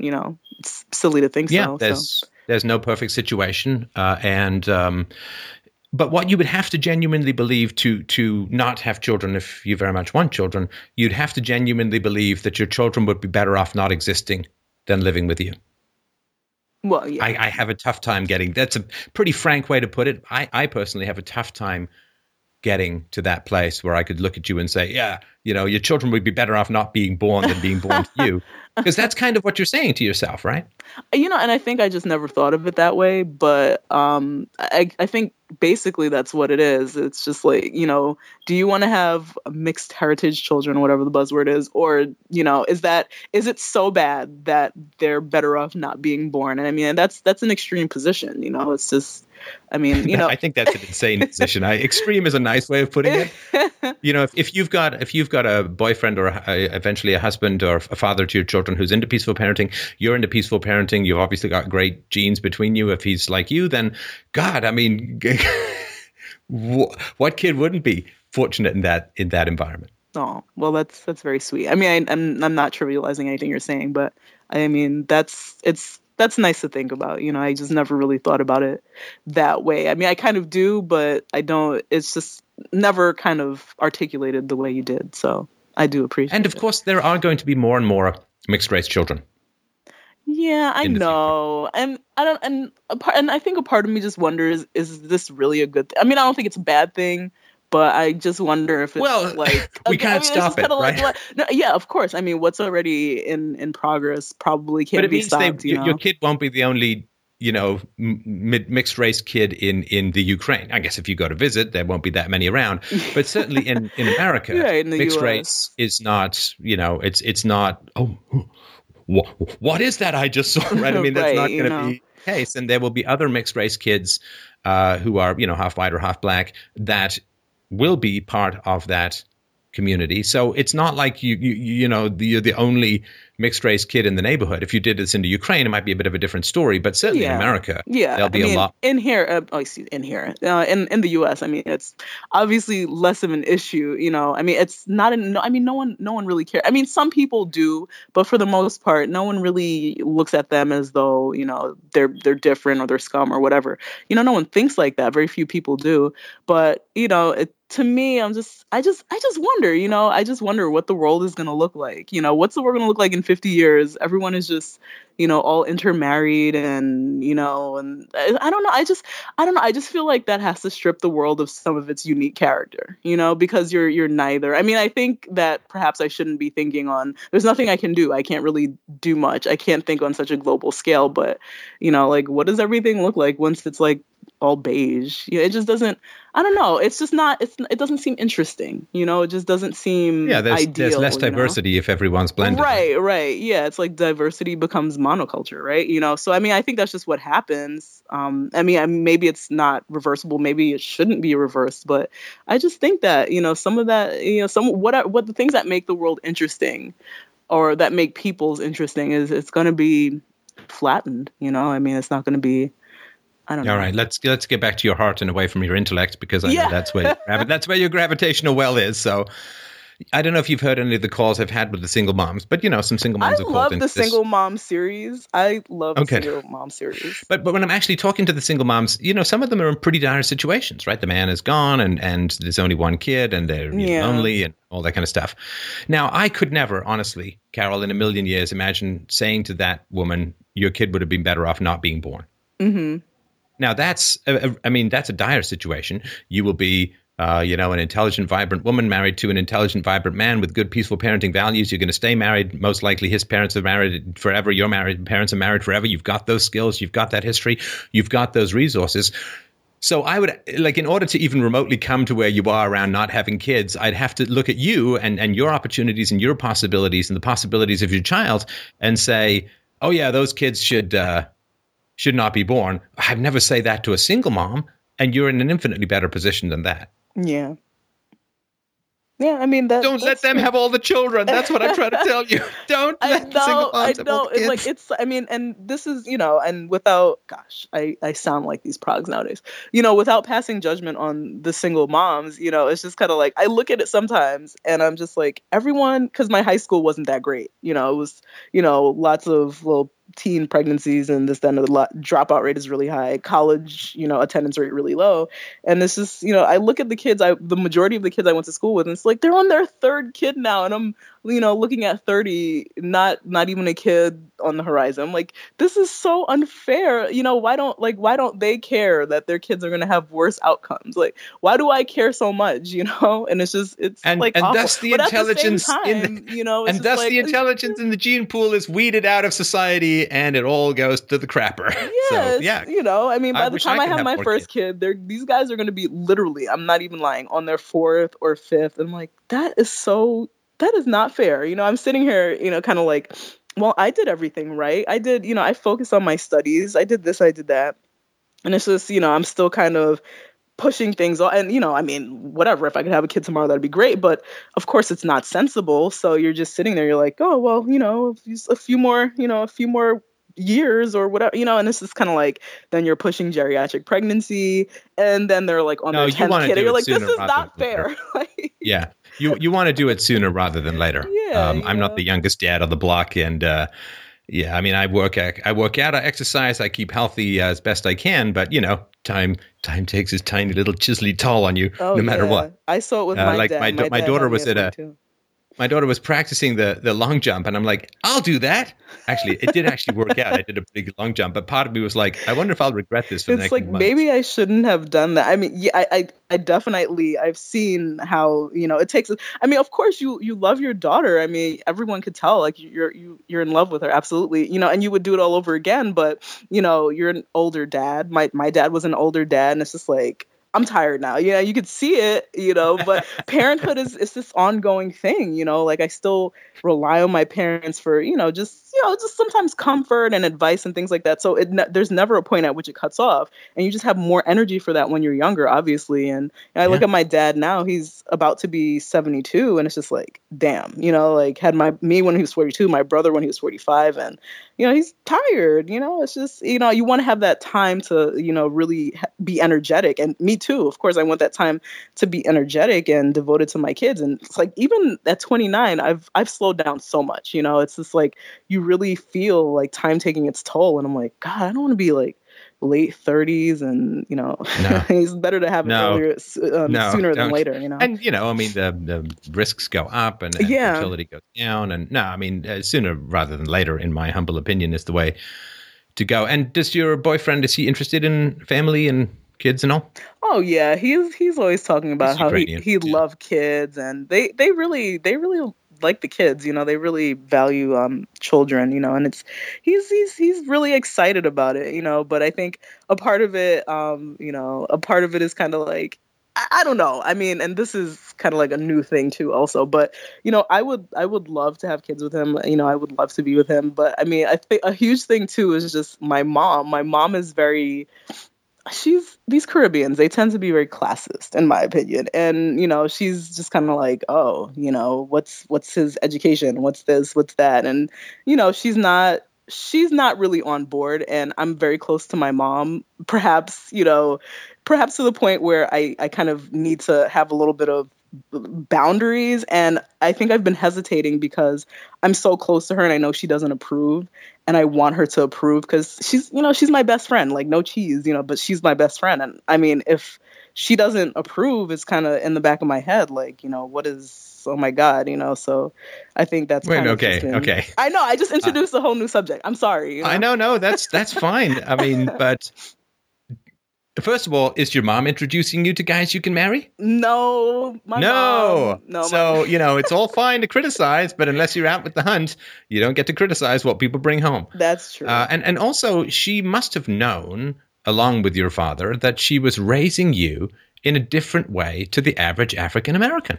Yeah, I mean, they knew. I mean, but I don't know. I just think that when you're used to when these are just very strong personalities, my dad just does his own thing, not like in some kind of degenerate, like, bum way, but he is very strong-minded, and my mother's very strong-minded. And then I think when you just have two strong-minded people who get together, they're just like, they don't really see how it looks to the outside. They don't really see what they're doing. They're just like, we're doing the right thing, and that's great, So I think both my brother and I think they just raised us to be so different. I feel like I was listening to the conversation you had with the Mexican American gentleman where he says he feels like an alien, and I'm like, that's totally how I feel. I just feel like an alien, and you just never realized that you were a freak until you went into the broader world, and now it's just like, I don't even think they realized what they were doing. They just did it. And for a long time I was the same way, but like kind of interact. I mean, the world expanded since they were young, and I think the difficulties or like the challenges facing people in my generation are just different. They have no clue, so I feel like just weird, like I don't belong, and all this stuff, but I don't think they realized what they were doing at all. No, and I get that. I mean, I think that people who think belong to the future, and it feels like, it sometimes feels to me like I'm cast back in time to bring knowledge to the Muggles, because, if there is to be a future where we can all get along and enjoy each other's company and respect and recognize and celebrate differences, like all of the diversity crap that is kind of nauseating when it comes from the left. Yeah. But which is, a real part of how societies are going to have to figure things out in the future. I feel like I'm sort of coming back in time from the future, and, the natives can sometimes get a little testy, so that I think is natural. I mean, and the question is, would you rather be less who you are in order to fit in more? Like the identity that you have, the uniqueness that you have, would you want that sanded down so you could be just another grain of sand on the beach? For me, no, it's not. Yeah. It's not the way to go. And therefore, There's an old phrase. Mike Cernovich talks about it in a good book called The Guerrilla Mindset. And it comes out of the Army, and it's called Embrace the Suck.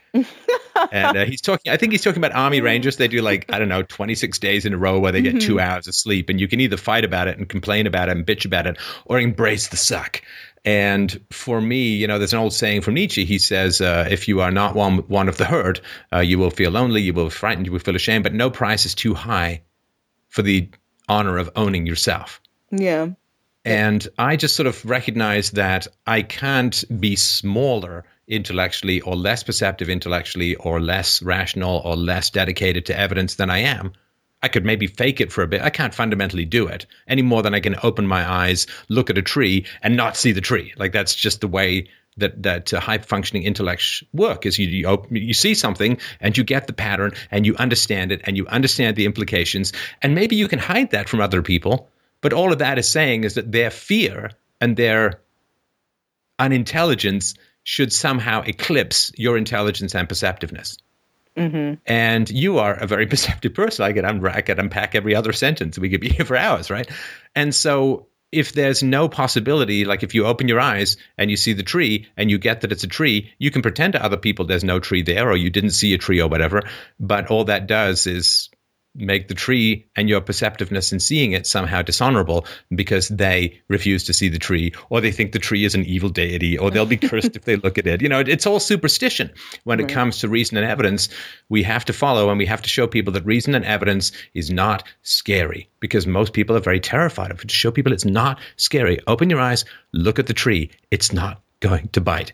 And so I would rather have that. I can't give, because the tree is beautiful. I mean, you say the beauty of the world, the tree, shimmers in multicolored diamonds of leaves and bird's nest and beauty.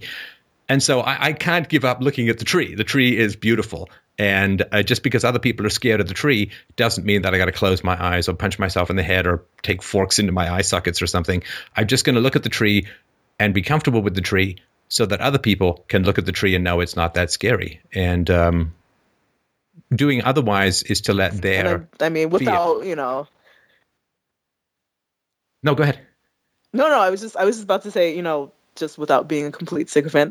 That's what I enjoy listening to pretty much everything you do, and I like that. I like that you stick to your guns and you appreciate the world. Like you look at it and you're like, this is beautiful, and you try to get to that point where they can appreciate it too, and they can engage on a higher level. And I do respect that. I think it's great. It's such a mission. I don't know how you do it. Love the world, love the future, love the potential of the species. And I think if you can see, you need to show. Especially if you can see and find a way to translate it into what people can consume. That's a responsibility. I think with great gifts come great responsibilities. It's not a coercive or compulsive thing, but it's like the doctor in a time of plague who can heal he's got a big bag full of pills. Does he just stay home and say, well, something's good on TV? No, you got to go out in the streets with your pills and heal the folks. So listen, I'm going to move on to the next caller, but will you keep us posted? I will. I would love to. And thank you so much. I really appreciate you spending this time. Thank you. It was my pleasure, Carol. A great pleasure to chat, and you're certainly welcome back anytime. Thank you. All right. Thanks very much. Bye. All right. Up next is Felipe. Felipe wrote in and said, I feel very comfortable debating with friends, but get very nervous when debating in public. In public debates, I'm usually invaded by a lot of ideas at the same time and fail to communicate them. Sometimes I even communicate the contrary of what I wanted to say. How did you learn to debate? Were you always good at it? How can I get better at debating, specifically when the audience is not in my favor? That's from Felipe. Hey, Felipe, how you doing? Hi, how are you? Very good. I'm very well. How you doing, man? Good. I wrote some explanation to that. Yeah, go for it. Just to have some idea of what it meant. Well, like a year ago or something, I started watching your program, and what really caught my attention was wasn't only your political positions, but your ability and your willingness to defend your ideas in front of everybody. smart, dumb, ignorant, academic. So then I decided I wanted to acquire that ability for myself and started talking in public. And I joined these debate clubs and started pitching business ideas and presenting my beliefs as my own. And at the end of my journey, I ended up appreciating the scope and importance of what you do. And there's basically two aspects of this. First, for me, I learned how difficult it is to put yourself out there. Because I'm very sociable, I debate all the time with friends, but when I debate in public, I become so overwhelmed by emotions. I just disconnect myself. Like my mind disconnects from my words and from the audience. Like I don't have my usual cognitive abilities, and I just become so different. Like I'm this different person. And the other thing that I learned while I was in this process of going to debating and everything is that this wasn't something of my own. I mean, I realized that for the majority of people, this is the reality. Like, and the smartest and most humble people have this issue. And it was really concerning that, being good at debating had nothing to do with having the best arguments or being closer to the truth. And in fact, the first time, like the time I won my first debate, I was defending ideas I didn't even believe in. And in my experience, the good public debaters they're these arrogant people. They're not humble, and they like. It's a show, right? It's a show for them. Show, yeah. And this is the people who end up in positions of power. People who there's a silent majority, and I think those people have to be brought into conversation, and they are not. And that's why, like, I think that because of that, we're not listening to each other, and we desperately need smart, humble people to get good at debating in order to create a better society. And I was thinking if it's how difficult it is to get good and putting your ideas out there without losing this humbleness, this no, I get it. No, let me give you a sort of brief history and get comfy. This may take a few minutes, but okay. I certainly did not start out as a good debater. I did not start out as a good debater. The first thing that I remember in terms of sort of formal debating was when I was in high school. I was debating abortion. We had a debating sort of round table. It's like a UN thing, and we ended up doing some sort of debate on abortion, and I was not good. I was not good. There was a woman, I still remember her name. I won't say it now, but there was a woman who was there, a girl. I guess we were all in our, mid to late teens. And she gave me this speech and sort of asking questions. They were sort of rhetorical questions. And I remember them quite clearly, but just to be absolutely sure, let me just look them up for a sec. Here we go. All right. Here is a case with regards to abortion. So, Felipe, let me ask you this. Yeah. You are trying to give advice about abortion. And here's the situation. The grandmother is an alcoholic and the father spends his evenings out drinking in the taverns. His mother has tuberculosis. She has already given birth to 4 children. The first child is blind. The second child died. The third child is deaf. And the 4th child has tuberculosis. Now the mother is pregnant again. Given this extreme situation would you conceivably recommend an abortion? Well, I don't think you can take a decision just based on that information. But it would be something that would more likely than not, you would at least consider it, right? Oh, yeah, I would be more prone to, but, it's such... Okay, so she put all of this out, right? And then she said, boom, you have just aborted the great composer Ludwig van Beethoven. Or, here we go, a 15-year-old girl is pregnant, she is not married, and lives in a cave in an outback area with very little money or resources. The man she hopes to marry is not the father of the baby. There is no hospital or doctor available. Would you recommend that she get an abortion? If yes, you have just killed off Jesus Christ, the savior of the world. And she ate me for breakfast. I had something about, well, the soul is supposed to be there when the egg is conceived, but then the egg splits a few days later, so which baby gets the soul? And nobody had any clue what the hell I was talking about. Yeah. So she ate me alive. She was really good. And I done sucketh. And but it was one of these things, when I'm bad at some stuff, Philippe, doesn't bother me. Like when I'm bad at some stuff, it doesn't bother me at all. But you know where your joy and your juice is the stuff that you're bad at, and it really bothers you. Like I tried to learn to play guitar. I can play like one song, All Dead by Queen, and that's it. And I've never been particularly bothered by the fact that I have these relatively tiny, stubby Donald Trump style hands. And it doesn't bother me that I'm not even remotely good at guitar. But there are some things it bothers me that I'm bad at. And it bothered me because I remember this really vividly. I don't remember the math tests I scraped by on or anything. I remember that debate. I remember what time of day it was, what the weather was like. Boom, that moment, it was like, wow, you suck. And that's fine, because I suck at a lot of stuff.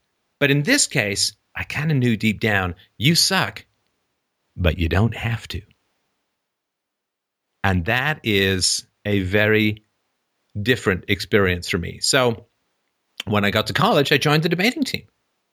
Now, I had done a lot of improv. I went to, I did 2 years of English literature at York University at Glendon campus.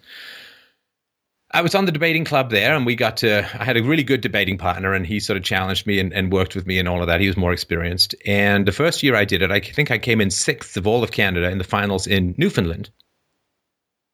And I very clearly remember what one of the debates was. It was about whether the government should set up a place where people could, this is long before the internet, whether the government could should it set up a place where people could record their stories so you'd have a sort of history of people's different lives and so on. And I said, well, you already have something like that. It's called the publishing industry. It's just they verify for quality. And I remember having a debate back and forth, and there was an audience, and I remember the guy didn't respond to any of my issues, and I walked up to the audience and I said, wait, we're in St. John's, right? St. John's, Newfoundland. Am I correct about that? Because we can't be in the same place as that last guy, because he's not even responding to anything I said. So maybe we're in a different place and I'm just not aware of it. So I learned a little bit more just how to think on my feet. I also remember, actually, this is even before the high school debate, two other things where there was a debate going on. One was a very fractious debate I was having with friends about the death penalty. And the death penalty is one of these, obviously like abortion and so on, it's a thorny and challenging issue when it comes to ethics and so on. And everybody was just grumpy and gripey and sniping at each other. And everybody had their perspectives, but nobody actually knew how to build an argument. And I remember being inordinately frustrated at that. Like I played soccer every week, twice a week sometimes, and I played tennis and so on. I was pretty good at tennis, wasn't that great at soccer. And the team that I was in, we never really practiced anything, and we never really got any better, but it was really good exercise and a lot of fun. But it didn't bother me that we weren't doing that well. But when we were having a bad debate, it bothered me that we were having a bad debate. And that being bothered by stuff is a good indication of where you should point the prow of your ship. Are you bothered by something? Well, that's usually something that part of you deep down is saying you can do better about. And the earliest real debate that I can remember having was, I think I was maybe 14 or 15 perhaps. And I've mentioned this fellow before. A friend of mine's father, who was a fantastic man from Persia, who would never refer to it as Iran. He was from Persia. And he wasn't there, but his wife and myself and one or two other people, we were debating whether colonialism was justified. And I had these sort of vague feelings and thoughts about it, but I didn't really know how to articulate it very well. I just remember being frustrated and frustration is a good sign that you can probably do better if you're willing to work at it. I mean, when it came to guitar, I was just like, man, I could probably work forever at this, not get a whole lot better. Plus, I'm not going to be a guitarist. So it just really didn't. But, with stuff like tennis, I knew if I worked at it, I could get a lot better. And I did. With squash, the same thing, and a bunch of other stuff. But so I was not good at the beginning. And then when I got some training, I got some mentorship, and I began to work hard at it. Then I began to see the payoff. And that frustration that I had when I felt inarticulate in situations of verbal conflict, that frustration I had was the first indication that I could do better. And I've tried so many different things in my life, learning a new computer language, easy peasy. Like I could do that in my sleep. Learning another language, like a spoken language. I mean, I've tried German, I've tried French, and it really did not take very well at all. It's just not, something that I'm particularly good at. But I don't feel frustrated at my inability to learn French, but I felt frustrated at my inability to be articulate and to be convincing and to hold my own. And that frustration was because deep down, I kind of had a feeling or a sense that I could be better at this. So if that gives you any comfort, it took a long time. It was years before, from my first debate to when I felt even vaguely confident about it. And I'll tell you, it's not a trick because it's really, really true, Philippe, but this is what I think is really important to understand when it comes to debating. I would guess, Philippe, that the reason you feel nervous is because you feel self-conscious when it comes to debating. You think you're worrying about what people are going to think of you. Yes. And that is, I don't think, the most accurate way to approach it. So if you have two friends, a boy and a girl, and you think they'd be perfect for each other, like they date, they might get married, have kids or whatever. When you introduce those two friends of yours, you fix them up or whatever, are you thinking about yourself? No. No, you're thinking about how do they get along and how can I facilitate them getting along? Because they really think they're perfect for each other. So when it comes to speaking, for me, there's the thought or the idea that I want to get across, and then there's the audience.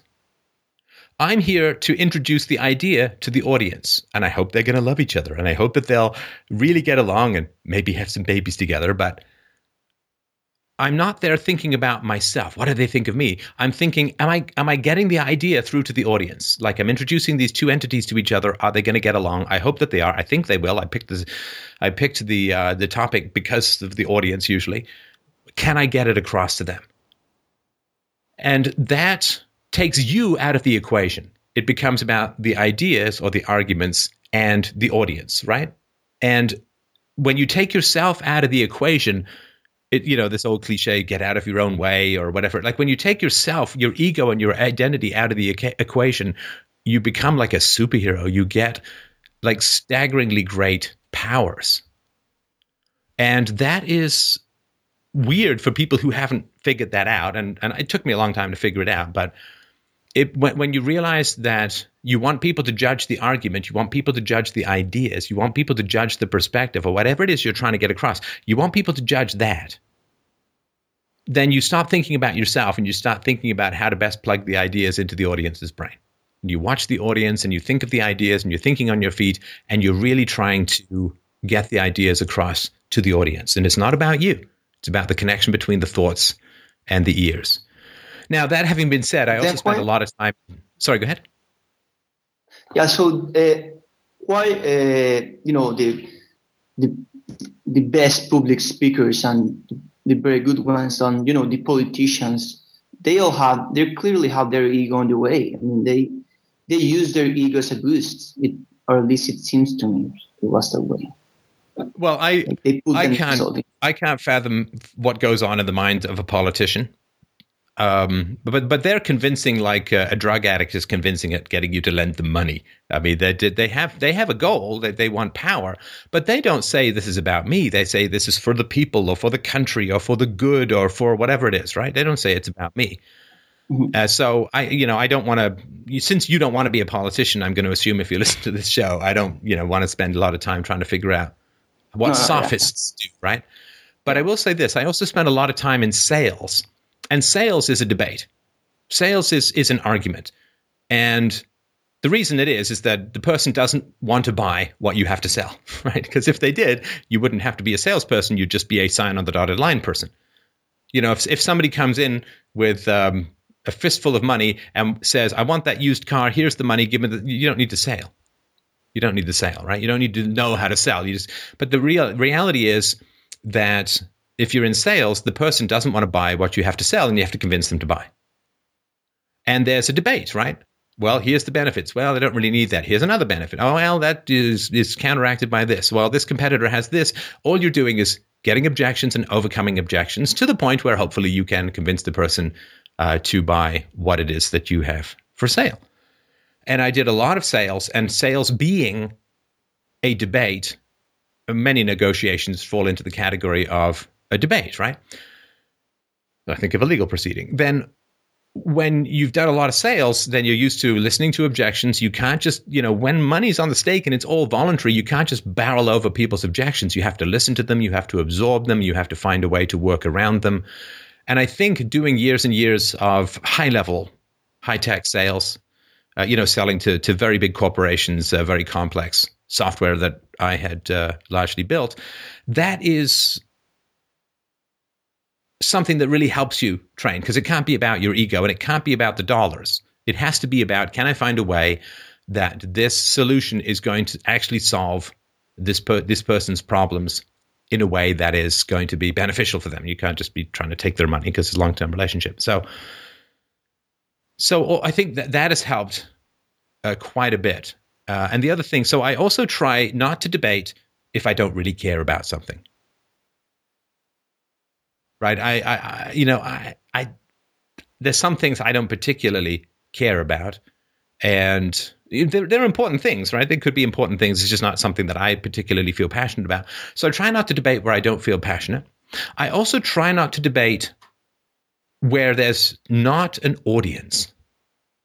Insofar as, personally, I'll debate, family or whatever, we'll try and figure out what we all want to do that we can all enjoy. Those negotiations. But I don't get into flame wars on Twitter. I don't get into that kind of stuff because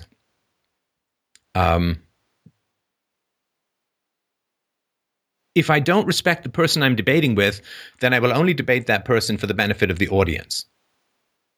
And that is, I think, a pretty important aspect as well, because it has to be something bigger than you in order for you to get over yourself. You have to have a mission bigger than yourself in order for you to get out of your own way. And the way that we dwarf the neurotic ego is with lofty goals, is with giant, lofty goals. I mean, I've used this example before, but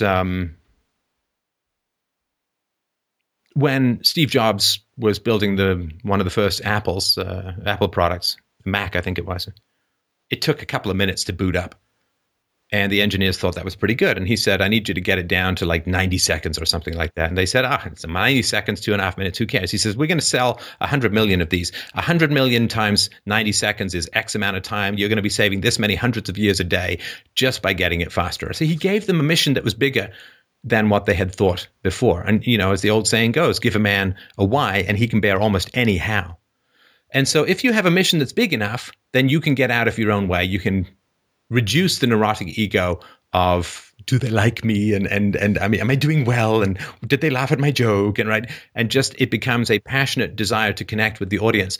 And when you take your sort of neurotical, selfish ego out of the way, when it comes to communicating to people, I think they really get that you're there trying to do something that's beneficial for them, trying to bring them a perspective that is going to be helpful in the world. And it also gives you the courage to do that, right? To take stands that may be challenging or unpopular for people, because there's a bigger message that you're trying to get out there. And all of the people who achieve something great in this life do so because they're able to frame their goals in a bigger perspective. Like we just talked about Muhammad Ali. Muhammad Ali fought partly because he wanted to inspire black youths or minority youths to do great things. And so he's like, I'm not just fighting for me, I'm fighting for the community, I'm fighting for the kids, I'm fighting to show people that they can do whatever they set their minds to. He had a bigger purpose, and I think that turns his fists into bricks in some ways.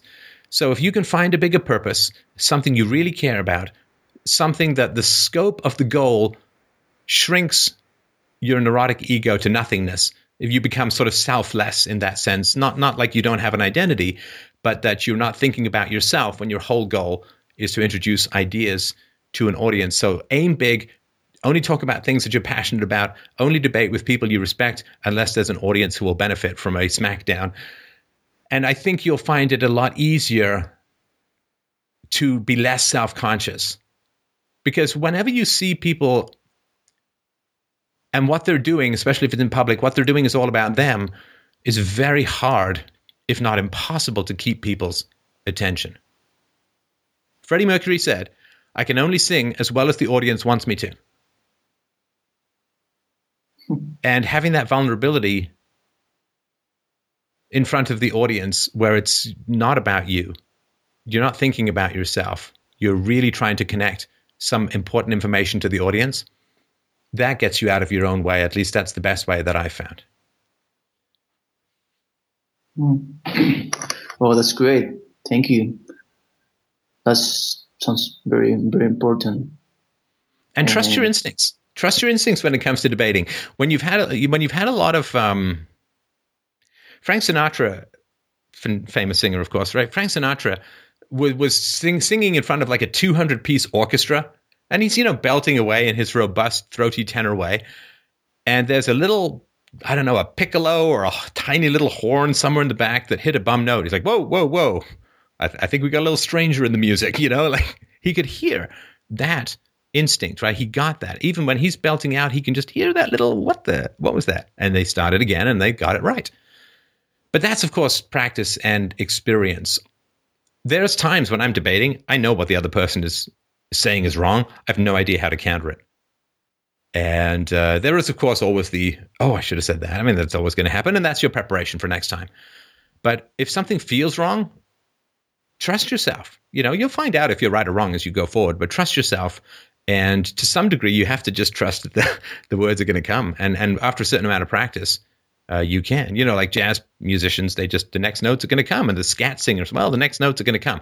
A certain amount of preparation. And you can be, as Stevie Wonder says, with a voice like Ella's ringing out, there's no way the band can lose. So practice, I think, is important. Have the debates in your own head. Long before I was podcasting, I was having debates in the car with myself about a wide variety of things when I was driving to work and bored of audiobooks. And you probably have debates in your head all the time. We all do. Should I do this? Should I do that? Should I go to the gym? Should I have a nap? Every afternoon. But that is those are my suggestions, and I have found them to be quite helpful for me.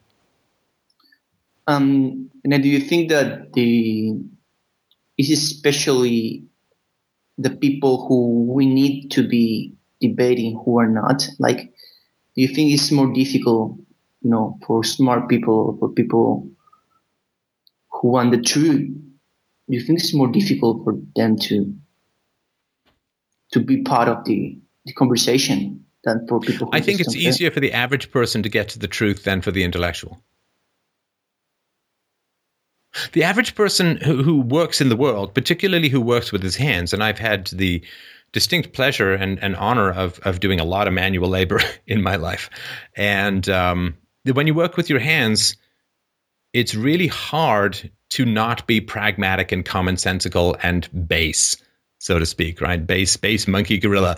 Whereas, if you grow up in some intellectual household and you never really have a job where you work with your hands, and then you go off to college and then you get some intellectual think tank field and so on, you've kind of never done what I would call an honest day's labor in your life. I mean, you may be really good at what you do and you may be doing great good in the world, but there's something practical about digging a hole. There's something practical about staking a claim in the wilderness. There's something practical about working with your hands. And I think working with my hands has given me a lot of base empiricism. It's really hard to, when I was working up north as a prospector and gold panner, I mean, I had to carry these big giant drills, they call pion-jar drills, around, and all the drill bits, and we had to drill down to try and find the bedrock, because that's where the gold, which is heavier, would settle. We'd bring up the samples and then try and figure out if there was gold in them and set them off if there were. And, when you're snowshoeing in waist deep snow and there's like bramble bushes you trip over and you got a 80-pound drill on your back,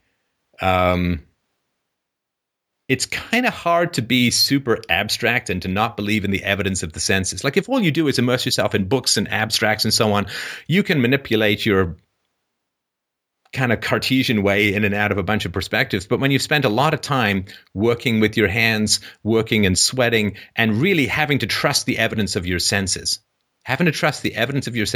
is really, really important.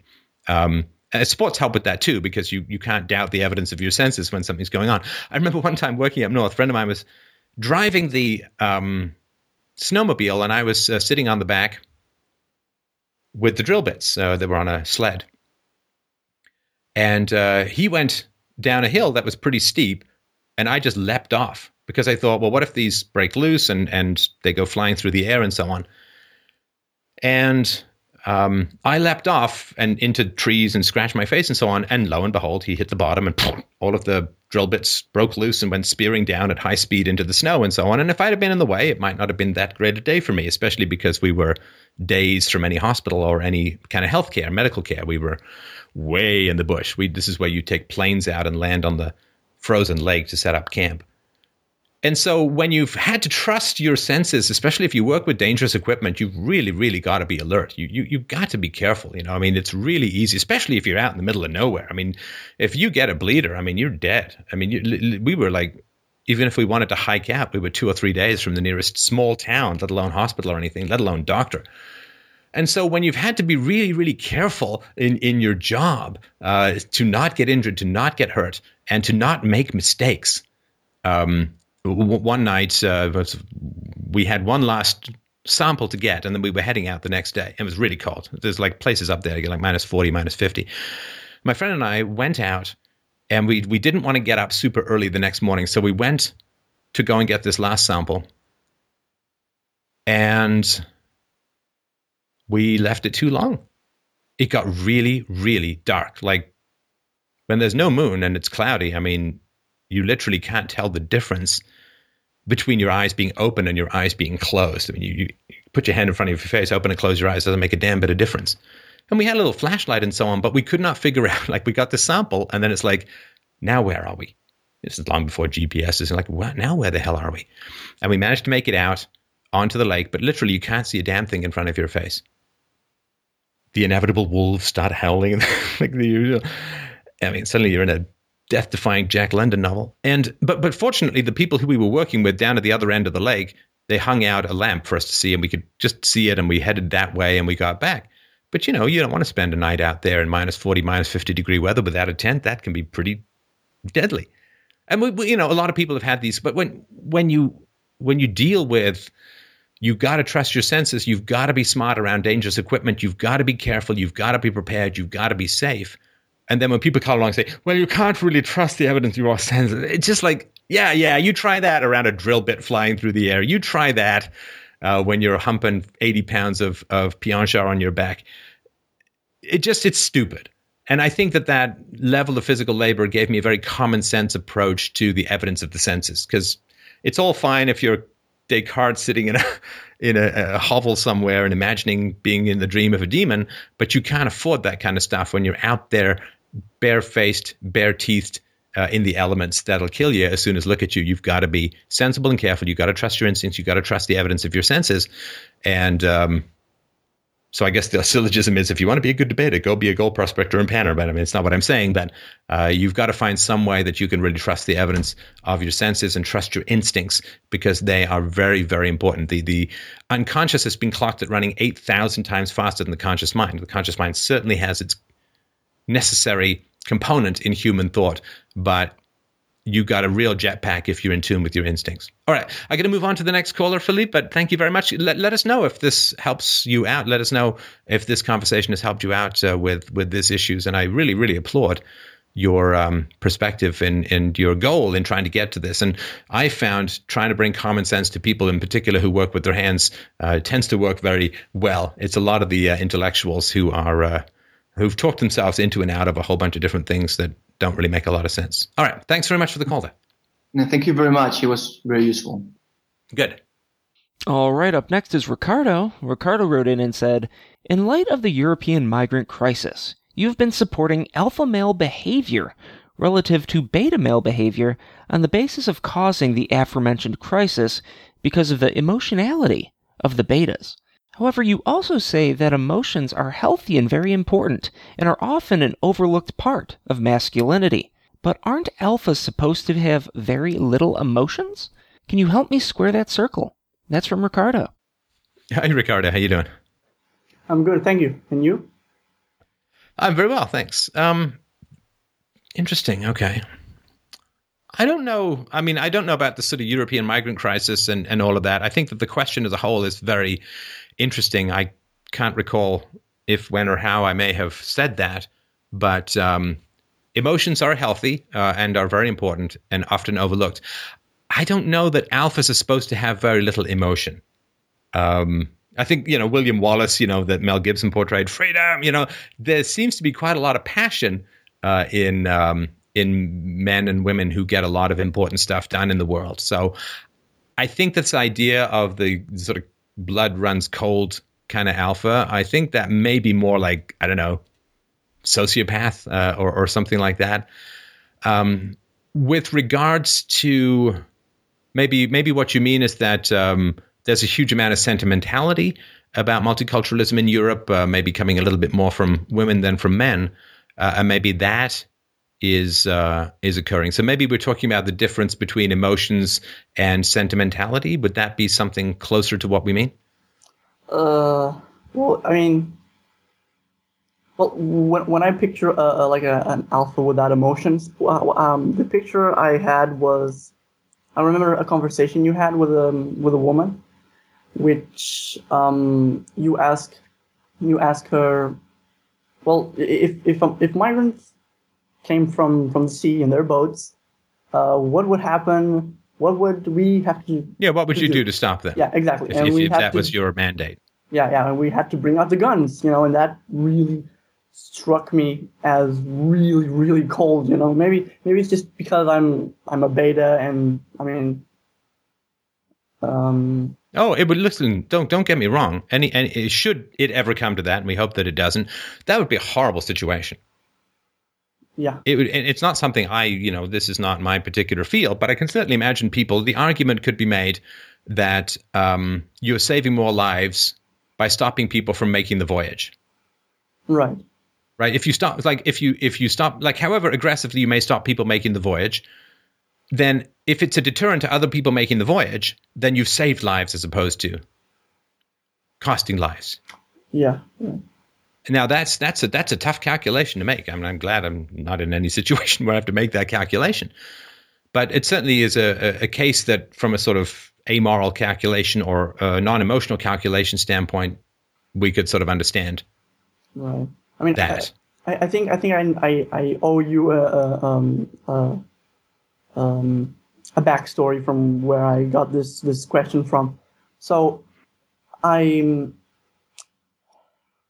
so here I am, born as, the colloquially called beta male. I've never had a lot of success with women. I've been bullied a lot in school. And everything was fine, not fine, but I accepted who I was, and every day I tried to always be better, just trying to grow, and from that perspective. But then it all changed. It all changed when the migrant crisis arose, right? So and then you just railed this this migrant crisis is all because we don't we praise multicultural to an insane level. We shouldn't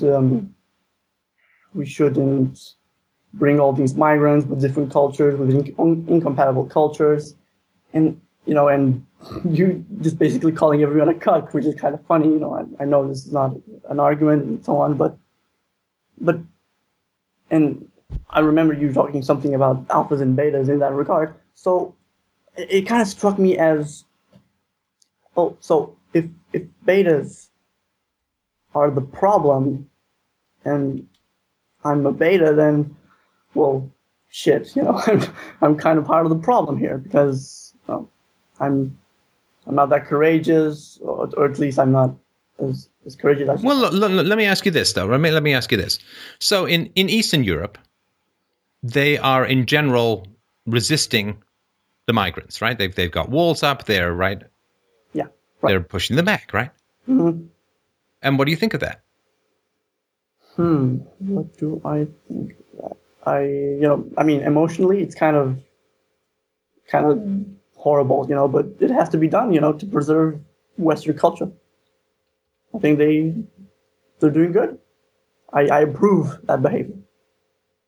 Right. Now, listen, you don't have to be willing to do it yourself in order to approve it. Right? I mean, you may approve somebody's gangrenous leg being cut off. That doesn't mean you want to. Doesn't mean you saw it off yourself, right? Right. And so if you look at the countries, Hungary and some of the, I mean, they say this is not. You can't just come into our country. And they have the right to do that, as far as I understand it. And as far as I understand it, a lot of the migrants who've ended up in various countries have ended up there not following the exact protocols for refugee status and so on, where you have to stay in the first country you land in. And this is sort of my admittedly amateur understanding of the situation. But there's a failure to enforce the laws. And we can see this in the southern border in the United States with the sanctuary cities. And there have been reports that from the Obama administration down to the people on the ground at the border, they've been told to just stand aside and let people through. And there is a failure to either enforce the law or repeal the law. That's the real cockiness. Like if you want open borders, then you should just repeal all these laws that have any, like just repeal the whole immigration process and just say people can come whoever wants, right? So the real cockiness is neither enforcing the law nor repealing the law. That's Weasley, right? But if you look at, like, of course, some of these Eastern European countries were in the Ottoman Empire, and they've had significant problem with other cultures coming in and being dominated by other cultures. And of course, a lot of them, of course, are a generation and a half free of Soviet control and are pretty interested and keen on having their own country for a while.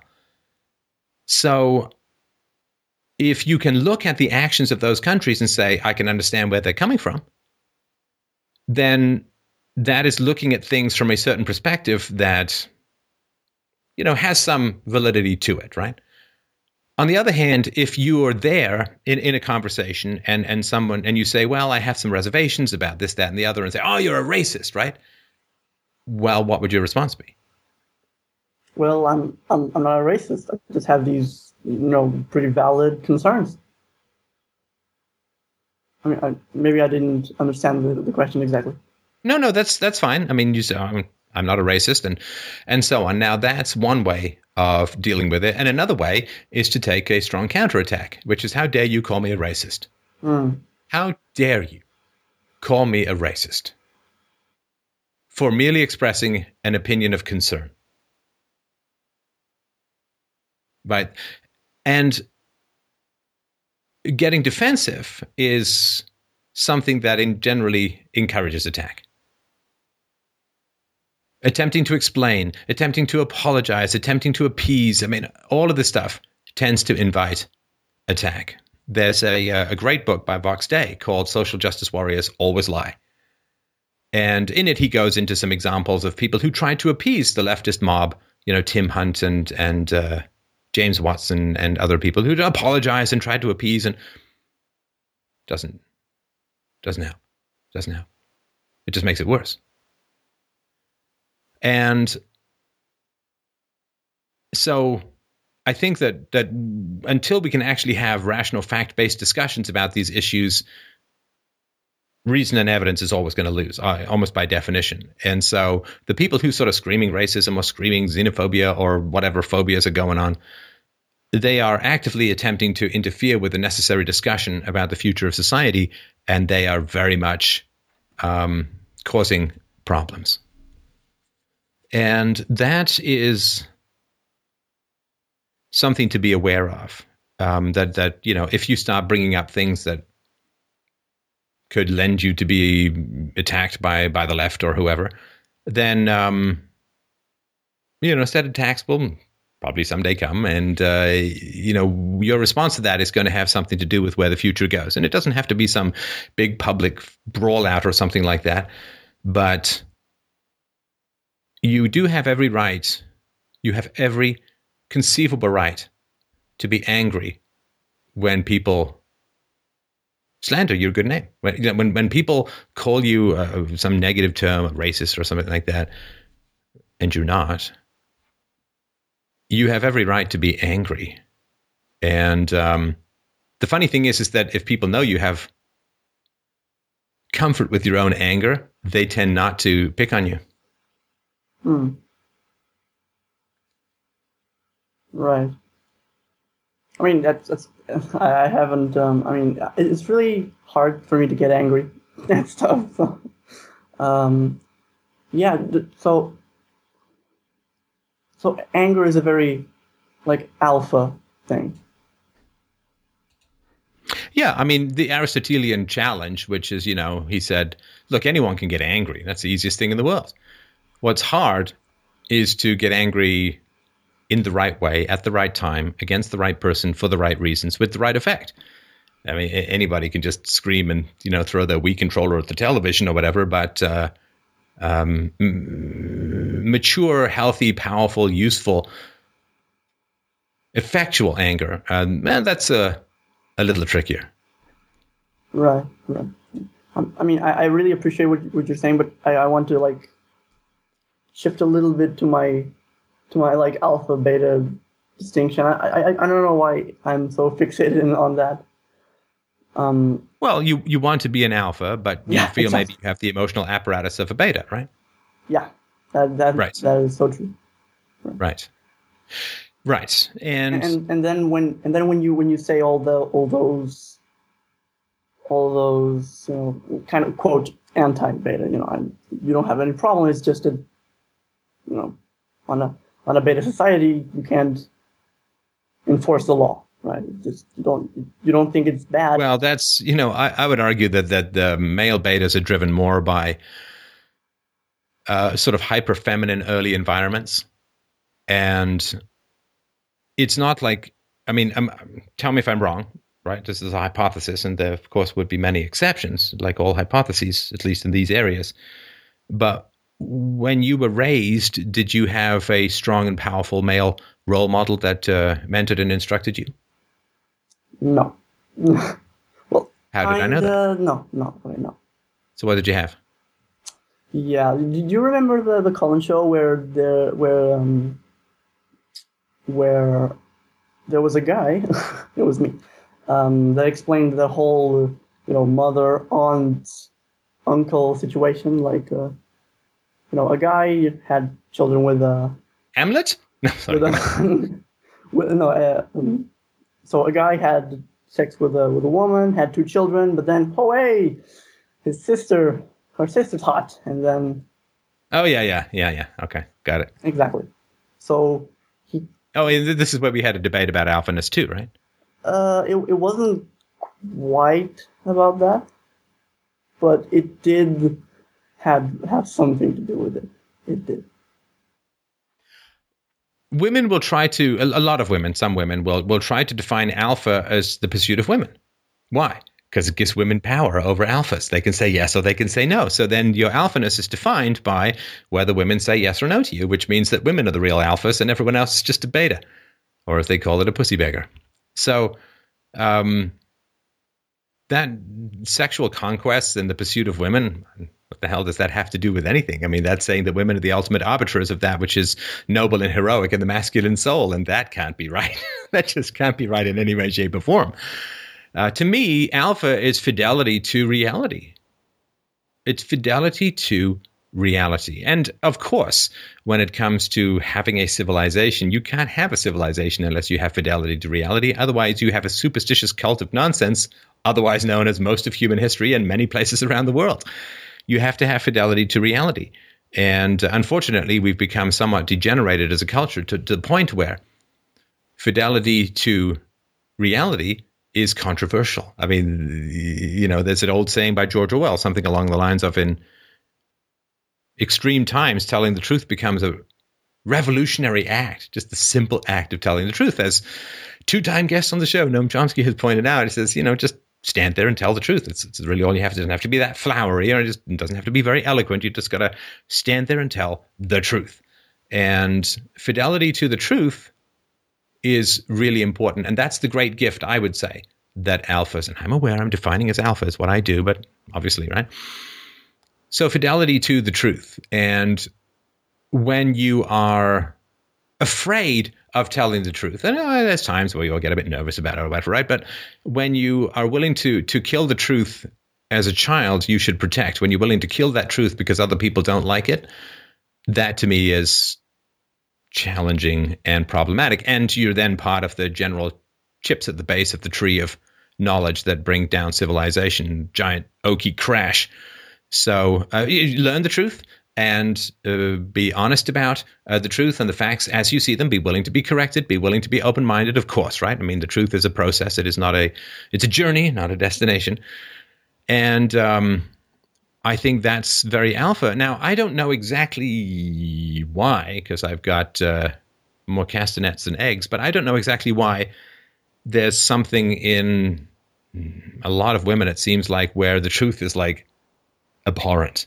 I think it has something to do with the fact that they need social approval more than men, right? Because women, we evolved, women are back home in the village and they're taking care of the kids, and they've got 3 or 4 or 5 or 6 kids, and they need other parents to watch them and so on. They got to go get some nuts and berries in the woods. They got to go pee, and they just need people. So they need the cooperation of their peer group a lot more. A man sort of out there, you need some cooperation for hunting and so on, but a man, if he's just able to hunt, who cares how he got it, right? So there's more risk and reward for initiative and taking risks. There's more reward for taking risks for men, which is why men tend to be more spread out along the IQ bell curve, right? I mean, women's IQ bell curve is like a penis, and a man's is like a breast on its side, because we spread out more in the higher, lower areas, because nature rewards risk for men more, which is why men tend to spread out more. So I think women tend to be more subject to fears of social disapproval than men do, which is why women create stable and healthy environments, or at least that's the plan, create stable environments of cooperation for children to be raised in, and men are out there risking and creating and building. And so when you have a generation of men who's raised by women, you have a generation of men who are raised with a great fear of social disapproval, because that's a lot of women have this fear of social disapproval. What are you supposed to wear? How are you supposed to do it? You can't go out looking like that. This house has to look this way. We've got to put rocks and flowers in front of the house. Why? Because that looks nice, right? Or whatever. You need a dining room table. Why? I've got a lap. Well, it's just, and it's a great thing. I mean, just the way it is, right?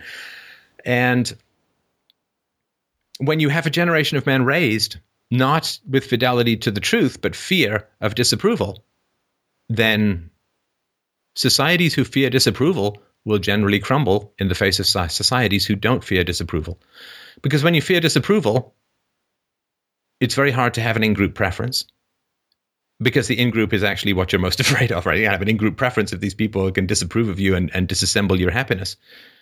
And so when you have a fear of the disapproval of others, it's very hard to have in-group preference, which is why women who tend to fear disapproval more than men have very little in-group preference.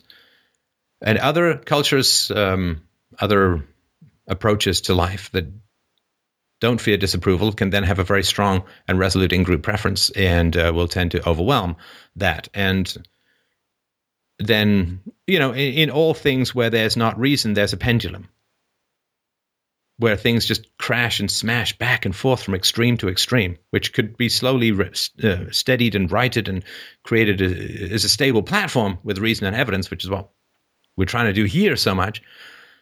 But without reason and evidence, without philosophy, there's just a massive swing back and forth. And when women got the birth control, then female sexuality and hypergamy went crazy. When female sexuality and hypergamy went crazy, they needed the state to rein in the inevitable disastrous consequences of all of that. When the CIA-funded feminists first began to do their slow unraveling of the Western familial bond, that also accelerated the process. And when women marry the state, then men become not only unnecessary, but negative, as I was talking about with Carol, the first caller, about how in the poorer neighborhoods she grew up in, the men were a negative on the income of the family. How insane is that, right? Like having a provider as a man becomes negative because it interferes with your capacity to scoop up government goodies. And so then men are driven out of the environment. And then, of course, you create this massive fantasy that somehow men are pedophiles, and then the men can't be around young kids. And right. I mean, this is all extreme feminist, R-selected gene sets trying to create an environment that allows them to reproduce. I mean, at the expense of civilization, but hey, what do genes care? And so then, like yourself, there's no honorable, decent, strong men to teach boys how to be men. And this makes society a ripe fruit open for the plucking by whoever wants to come along, and those societies inevitably will come along. And then what happens is everybody freaks out and panics, and masculinity becomes a virtue again. But I don't know that it can be suddenly summoned into the hearts and balls of men so easily, and we'll see how that plays out. Yeah, that is so true. Why are you describing the Angry Birds plot? I don't get it. Because Muhammad Ali apparently wrote it. So, yeah, but I mean, oh my gosh, we've had a whole show without water buffaloes. All right, I just wanted to mention that so that we have a show now with water buffaloes again. Yeah, just in the middle of the conversation, water buffalo. No, but anyway. Water buffaloes, as you were. Yeah, but I mean, everything that you said is so true, and it to resummon masculine energies again, it would be pretty hard, and it takes a generational process, I guess, but we don't have that time, which kind of led me to call in. I mean, yeah, sure, I have my problems, my psychological problems, I have my traumas, whatever, right? But they seem that they're going to take a long time to heal, and I'm not sure we have that kind of time, so I mean, so it kind of bothers me, I mean, my personal problems mean nothing, against Western civilization, so I don't really know what to do. I mean, should I try to correct my Sure you do. my beta-ness? No, you know what to do. My you know brain, what to do. Speak the truth and take your licks. And what? Speak your truth and take your punishment. Right. Oh. Take what you want and pay for it. Speak the truth and take your punishment, such as it is, and your reward, such as it is. Doesn't seem much of a reward, Compared to what? What happens if nobody speaks the truth? What happens to civilization if everybody herd thinks their way into lemming-like runs off the cliff of unreality? It's over. It's over. It's done. That's the punishment, right? And that's, I think I would argue also that one of the real alphas is one of the definitions is to be willing to accept discomfort for a greater good. I mean, isn't this basically what has happened to society? Is we have refused to allow failure. We've refused to allow people to fail. We've refused to allow people to be ostracized. We've refused to allow people to be criticized, well, except for white males, of course, right? But we've just refused to allow failures. The welfare state, no, You're having your 6th kid. Okay, here's some more money. There's no failure. Can't fail. Everybody gets a ribbon. And if you've got any pride, you don't want those stinky ribbons that go to everyone. You want a ribbon that you've damn well won. Yeah. And so we have shied away from discomfort, and therefore we've lost our bearings about where we should go as a society. There are people whose smoking craters of disaster are there to guide other people. It's like this old thing I've mentioned a bunch of times, this very vivid post I saw when I was younger about a ship going down. It could be the whole purpose of your life is to serve as a warning to others. We have rushed in and saved. Like the government treats citizens like hyper anxious moms treat toddlers. Oh, we better put stuff in the plugs. We better put stuff on the toilet so they don't open it because they could fall in and drown. We got to put gates because they just tumble down the stairs. We gotta walk all over them and hover around them and make sure everyone's okay and nobody gets hurt. And that's a lovely part of women. I get no problem with that part of women. It just needs to be balanced a little bit. Yeah, if my daughter wants to jump from the 7th stair, go for it. If you hurt your ankle, you'll learn the 6th stair next time. I mean, that's life, this wrapping people in the bubble wrap of no consequences has just made everyone hysterical and fragile and unable to deal with adversity. And, when you avoid adversity, it tracks you down. Yeah. I mean, I can say to some people, you think you have adversity? Try being a white male. Oh yeah, no, I mean and I say, you've never experienced racism. You're a white male. It's like, I don't even know what to say. I mean, I don't even know what to say. People that propagandized. Yeah. If that were true, would you be able to say that to me? Exactly. Yeah. I mean, it's just the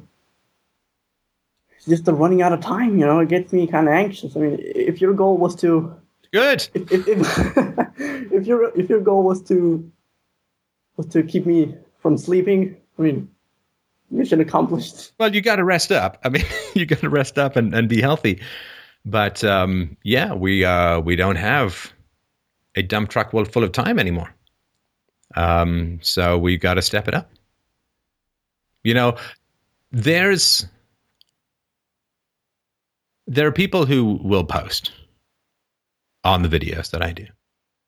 Oh, it's too late. We haven't got a chance. The election's going to be rigged. Nothing's going to happen. Nothing's going to change. And I hate the fact that we have to save those assholes too. I'm not putting you in that category, my friend. I'm just saying the cloying, fungus-based doom and gloom despair-robots who just seek to draw the energy, life, and red blood cells out of everybody else's necessary arteries of action. Oh, God. It's like you have to land the plane that has your worst enemy in it as well as your family. It's like, okay, fine, I'll land the plane nicely. I'm not going to jump out because my family's here, but I'm not happy to be saving you either. And don't be, just act, do something for God's sakes. I don't care if it's put on a clown mask and scream Mino Yiannopoulos' yodel from the top of the CN Tower. I don't care what it is. Just do something. Just do something. I was in theater school. We were playing King Lear. We were all very method and internal actors. And someone rushed in with big news, and we all were like, I'm thinking about how much this affects me and so on. And the director he was nuts, right? But he started throwing chairs around. You just heard this news. React. Do something. Don't just sit there and think about it internally. This is not a movie. This is theater. If you don't move something, nobody knows what you're thinking. Do something. It's like I remember it very vividly. Yeah, it's a little bit over the top, but we certainly didn't get all internal afterwards. And I just remember that. Just do something. Do something. And in the doing, you will find out the right something. But do something. Post something. Share something. Comment on something. Remind someone of something. Bring some uncomfortable facts to someone. Just do something. Because if only a minority does something, it ain't going to be enough. It's still a democracy. Everybody has to start doing something to protect and extend and expand the values that make life worthwhile. I mean, Because you won't want to live in a world, if you have a heart and you have a mind and you have passion, you have thought, you won't want to live in a world where that's not possible anymore. You'll get through the day, but like a zombie dragging himself from ward to ward in an empty, diseased hospital, you'll get from one place to another, but it won't really be living. And if you're one of the people who'll really notice the difference between self-censorship or external censorship and open honesty, if you don't act now and you lose what you treasure, you will only understand its value when it's gone. And that, to me, is the greatest curse that cowardice can play on us all, which is if you do not fight to protect what you love because you don't know how much you love it, and you only realize how much you love it when it's gone. That is the great cruel trick. That is the most demonic and downright nasty and evil, if I can put it that way, aspect of our distraction and dissociation. It's like the wife, you didn't realize how much you loved her until she walked out on your ass. And you ended up, as the saying goes, in court with one person trying to get free and the other person trying to get even. And you know that if you don't do anything, and if that is universalized, nothing can be saved. Society tends towards entropy. Society tends to spiral down to the lowest common denominator, particularly when you have a big, powerful state in the middle of it, because it appeases and it buys. And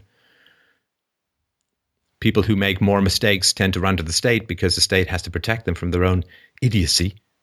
Smarter people don't need to run to the state because they make fewer mistakes. So a state of society tends towards entropy, just as a free market tends towards efficiency. And if we do nothing, well, it reminds me of one guy I knew who sold cars once, who said that a guy came in after driving his car for 2 years and said, "Man, it's really not running well. Really not." And the guy drove it pretty hard. I think it was 2 years, something like that. Guy came in, "Yeah, this car sucks. I don't like it. It's just not running well." Turns out he'd never changed the oil. Not once. They had to just take out the whole engine block and start again. They're all fused together, all sealed anyway.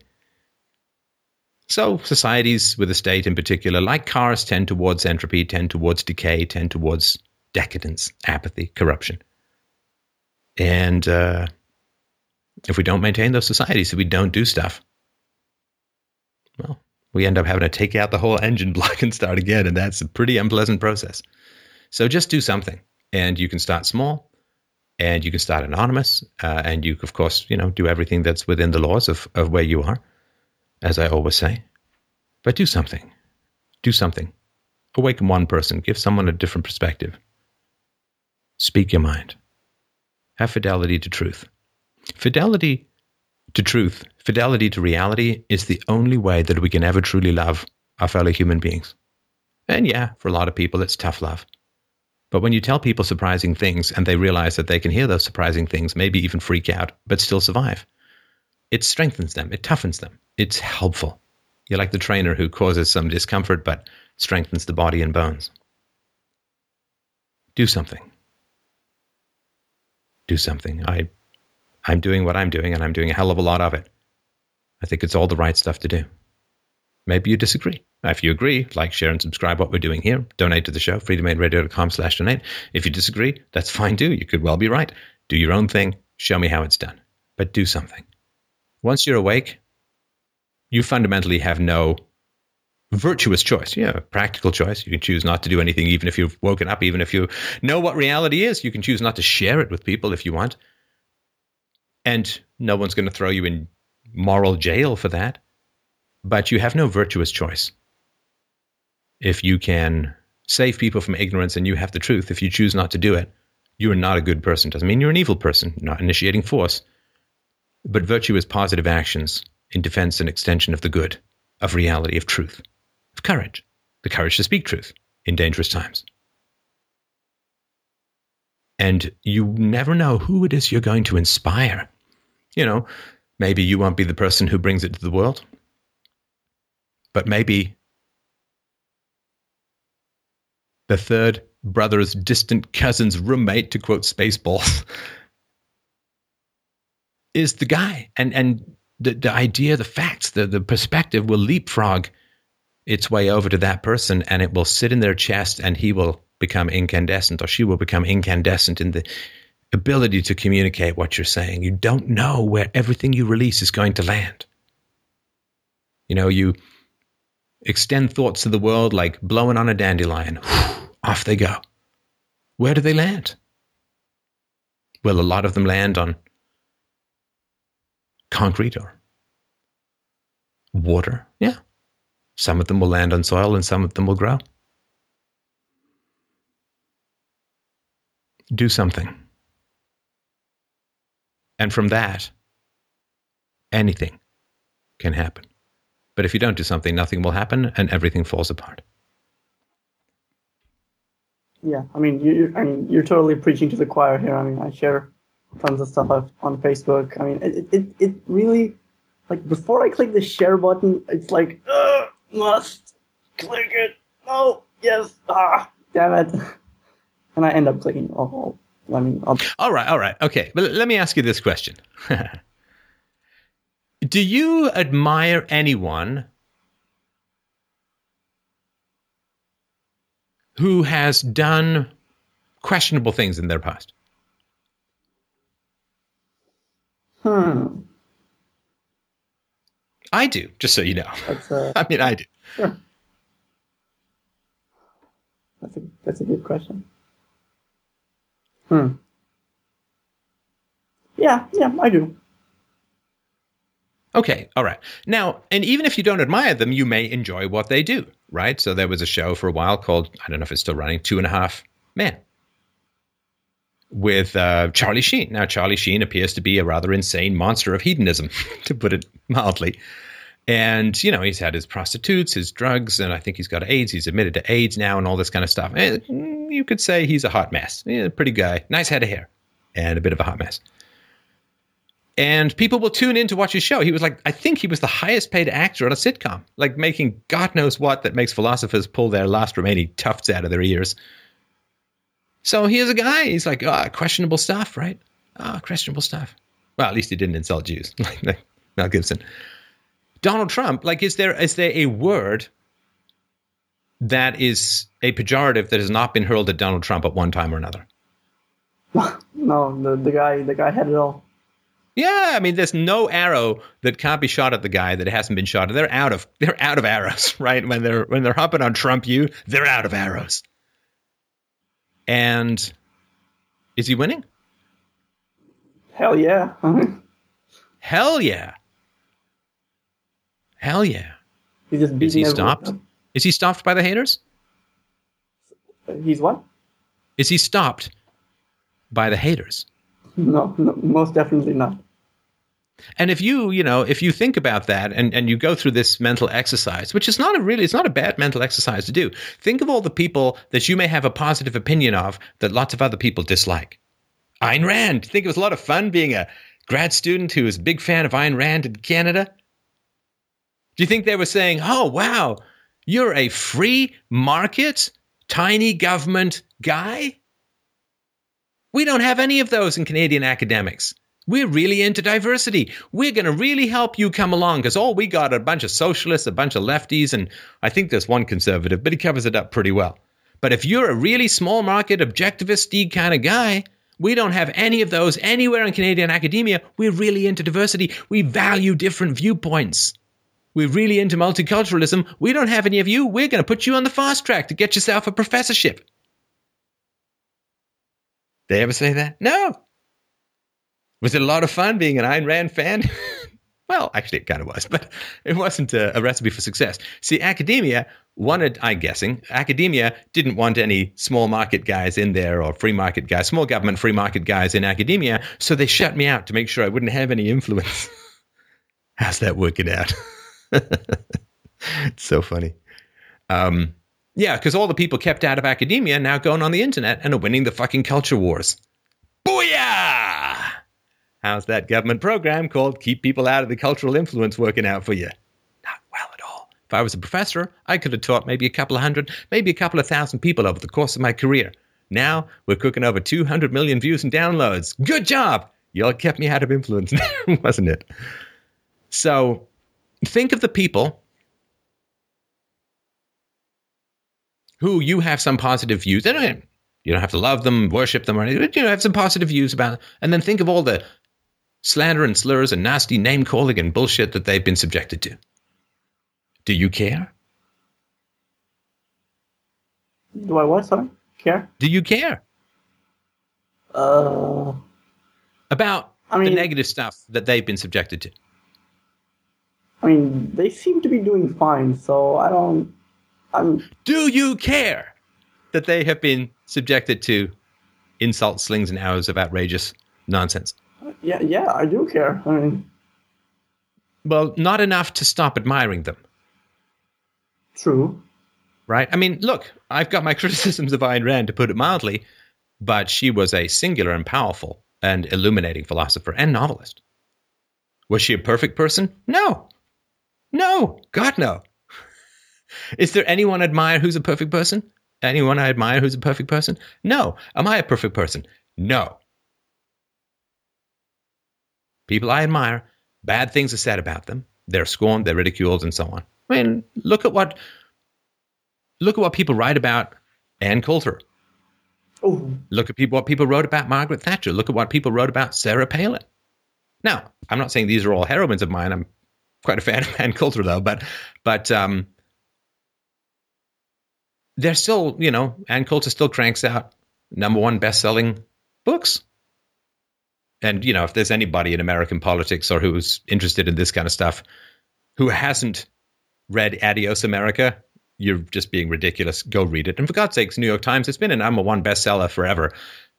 Give it a book review. Come on. I know you're owned by a Mexican overlord named Carlos Slim, but, it's getting ridiculous that you haven't reviewed it. But anyway, or at least I haven't last time I checked. So, yeah, there are lots of people who really negative stuff is said about, and they do fine. They do well. No such thing as bad publicity, as they say, right? They do well. And that has to do with a recognition that there's a cause larger than can be barred by negative words, right? If we were all frightened of negative words, we wouldn't have left the caves. And the people who sling negative words are parasites on the people who ignore those negative words. So there's a great mistake that a lot of people make, which is to think that negative words have the power to define you for everyone. They don't. They don't. In fact, anybody who throws an ad hominem at you, just calls you a name or whatever, right? They're being wonderfully efficient because they're showing they don't have any arguments. Any arguments. They call you names, right? And they're very efficient because wise people say, okay, well, you only get shot at when you're over the target, right? You only get sniped at by bad people if you're harming the interests of bad people, right? If you just, right? Why aren't they digging up as much dirt and throwing as many slings against people like Paul Ryan as humanly possible? Well, I think we all know the answer to that one. And, so you've got that fear, you're going to post and so on. Don't let the trolls define your life. Now, obviously, you got to eat, you got to keep your job, all right? Don't do anything that's that self-catastrophic or whatever. But if it's mere words that is your concern, and again, I understand that in some places in the world it's more than that, and it's quite real, and I'm sensitive to that, so I'm not talking about that. But if it's just negative words, I mean, You know, we all have benefited from people who have surmounted their fear of bad words. And, you know, maybe it's just the way I was raised. Sticks and stones may hurt my bones, but words will never harm me. Sticks and stones may break my bones, but words will never harm me. And that's just an important thing to remember. You don't do any service to bad people by subjecting yourself to their power. If they feel futile, they actually have a chance to maybe change from being bad people to being good people and helping out in the world rather than being negative. But the more you feed their power by surrendering to their hostility, the worse you make them and the worse you make the world. Yeah. I mean, all right. Sorry, you wanted to say something else? No, go ahead. No, I was about to close off the show. So if you have something you want to add, now's the time. No, I mean, I greatly appreciate you just making me aware of, you know, these migrants. I mean, the first thing I hear, the first time I heard about them coming, I said, you know, yeah, just let them in. But then after, you know, some videos and a long conversation with some friends and family, oh no, just keep them away. I mean, I thank you for everything you've been doing. I appreciate that. Thank you so much for calling in, and thank you everyone so much for watching and listening. We put out the second version of Liberal Hypocrisies, number 2, which I watched again. Still find kind of funny. But I hope you'll enjoy that. And freedomainradio.com/donate to help out the show. Please, please, please help it out. We're going into the summer months. Things can get a little tumbleweedy dry in the old donation box. So if you could help us out, see your way clear, $10 a month, $20 a month, whatever you can reasonably afford. Obviously, you got to eat. I respect that. But, it's less than the price of a cup of coffee a day. And I think that you can really help us propel philosophy to even more hearts and minds in the world during these very crucial times. And, without philosophy, the government's just going to inflate the money away anyway. So why not hand it over in a positive way? At freedomainradio.com/donate. You can, of course, follow me on Twitter at Stefan Molyneux. You can use the affiliate link at fdrurl.com/Amazon and, of course, fdrpodcast.com to share the show. If you like this stuff on YouTube and Facebook, please like, subscribe, and share to help us know how many people we're reaching. And thanks, everyone, so much for your time and attention and honesty and openness. Have yourself a great day. We'll talk soon.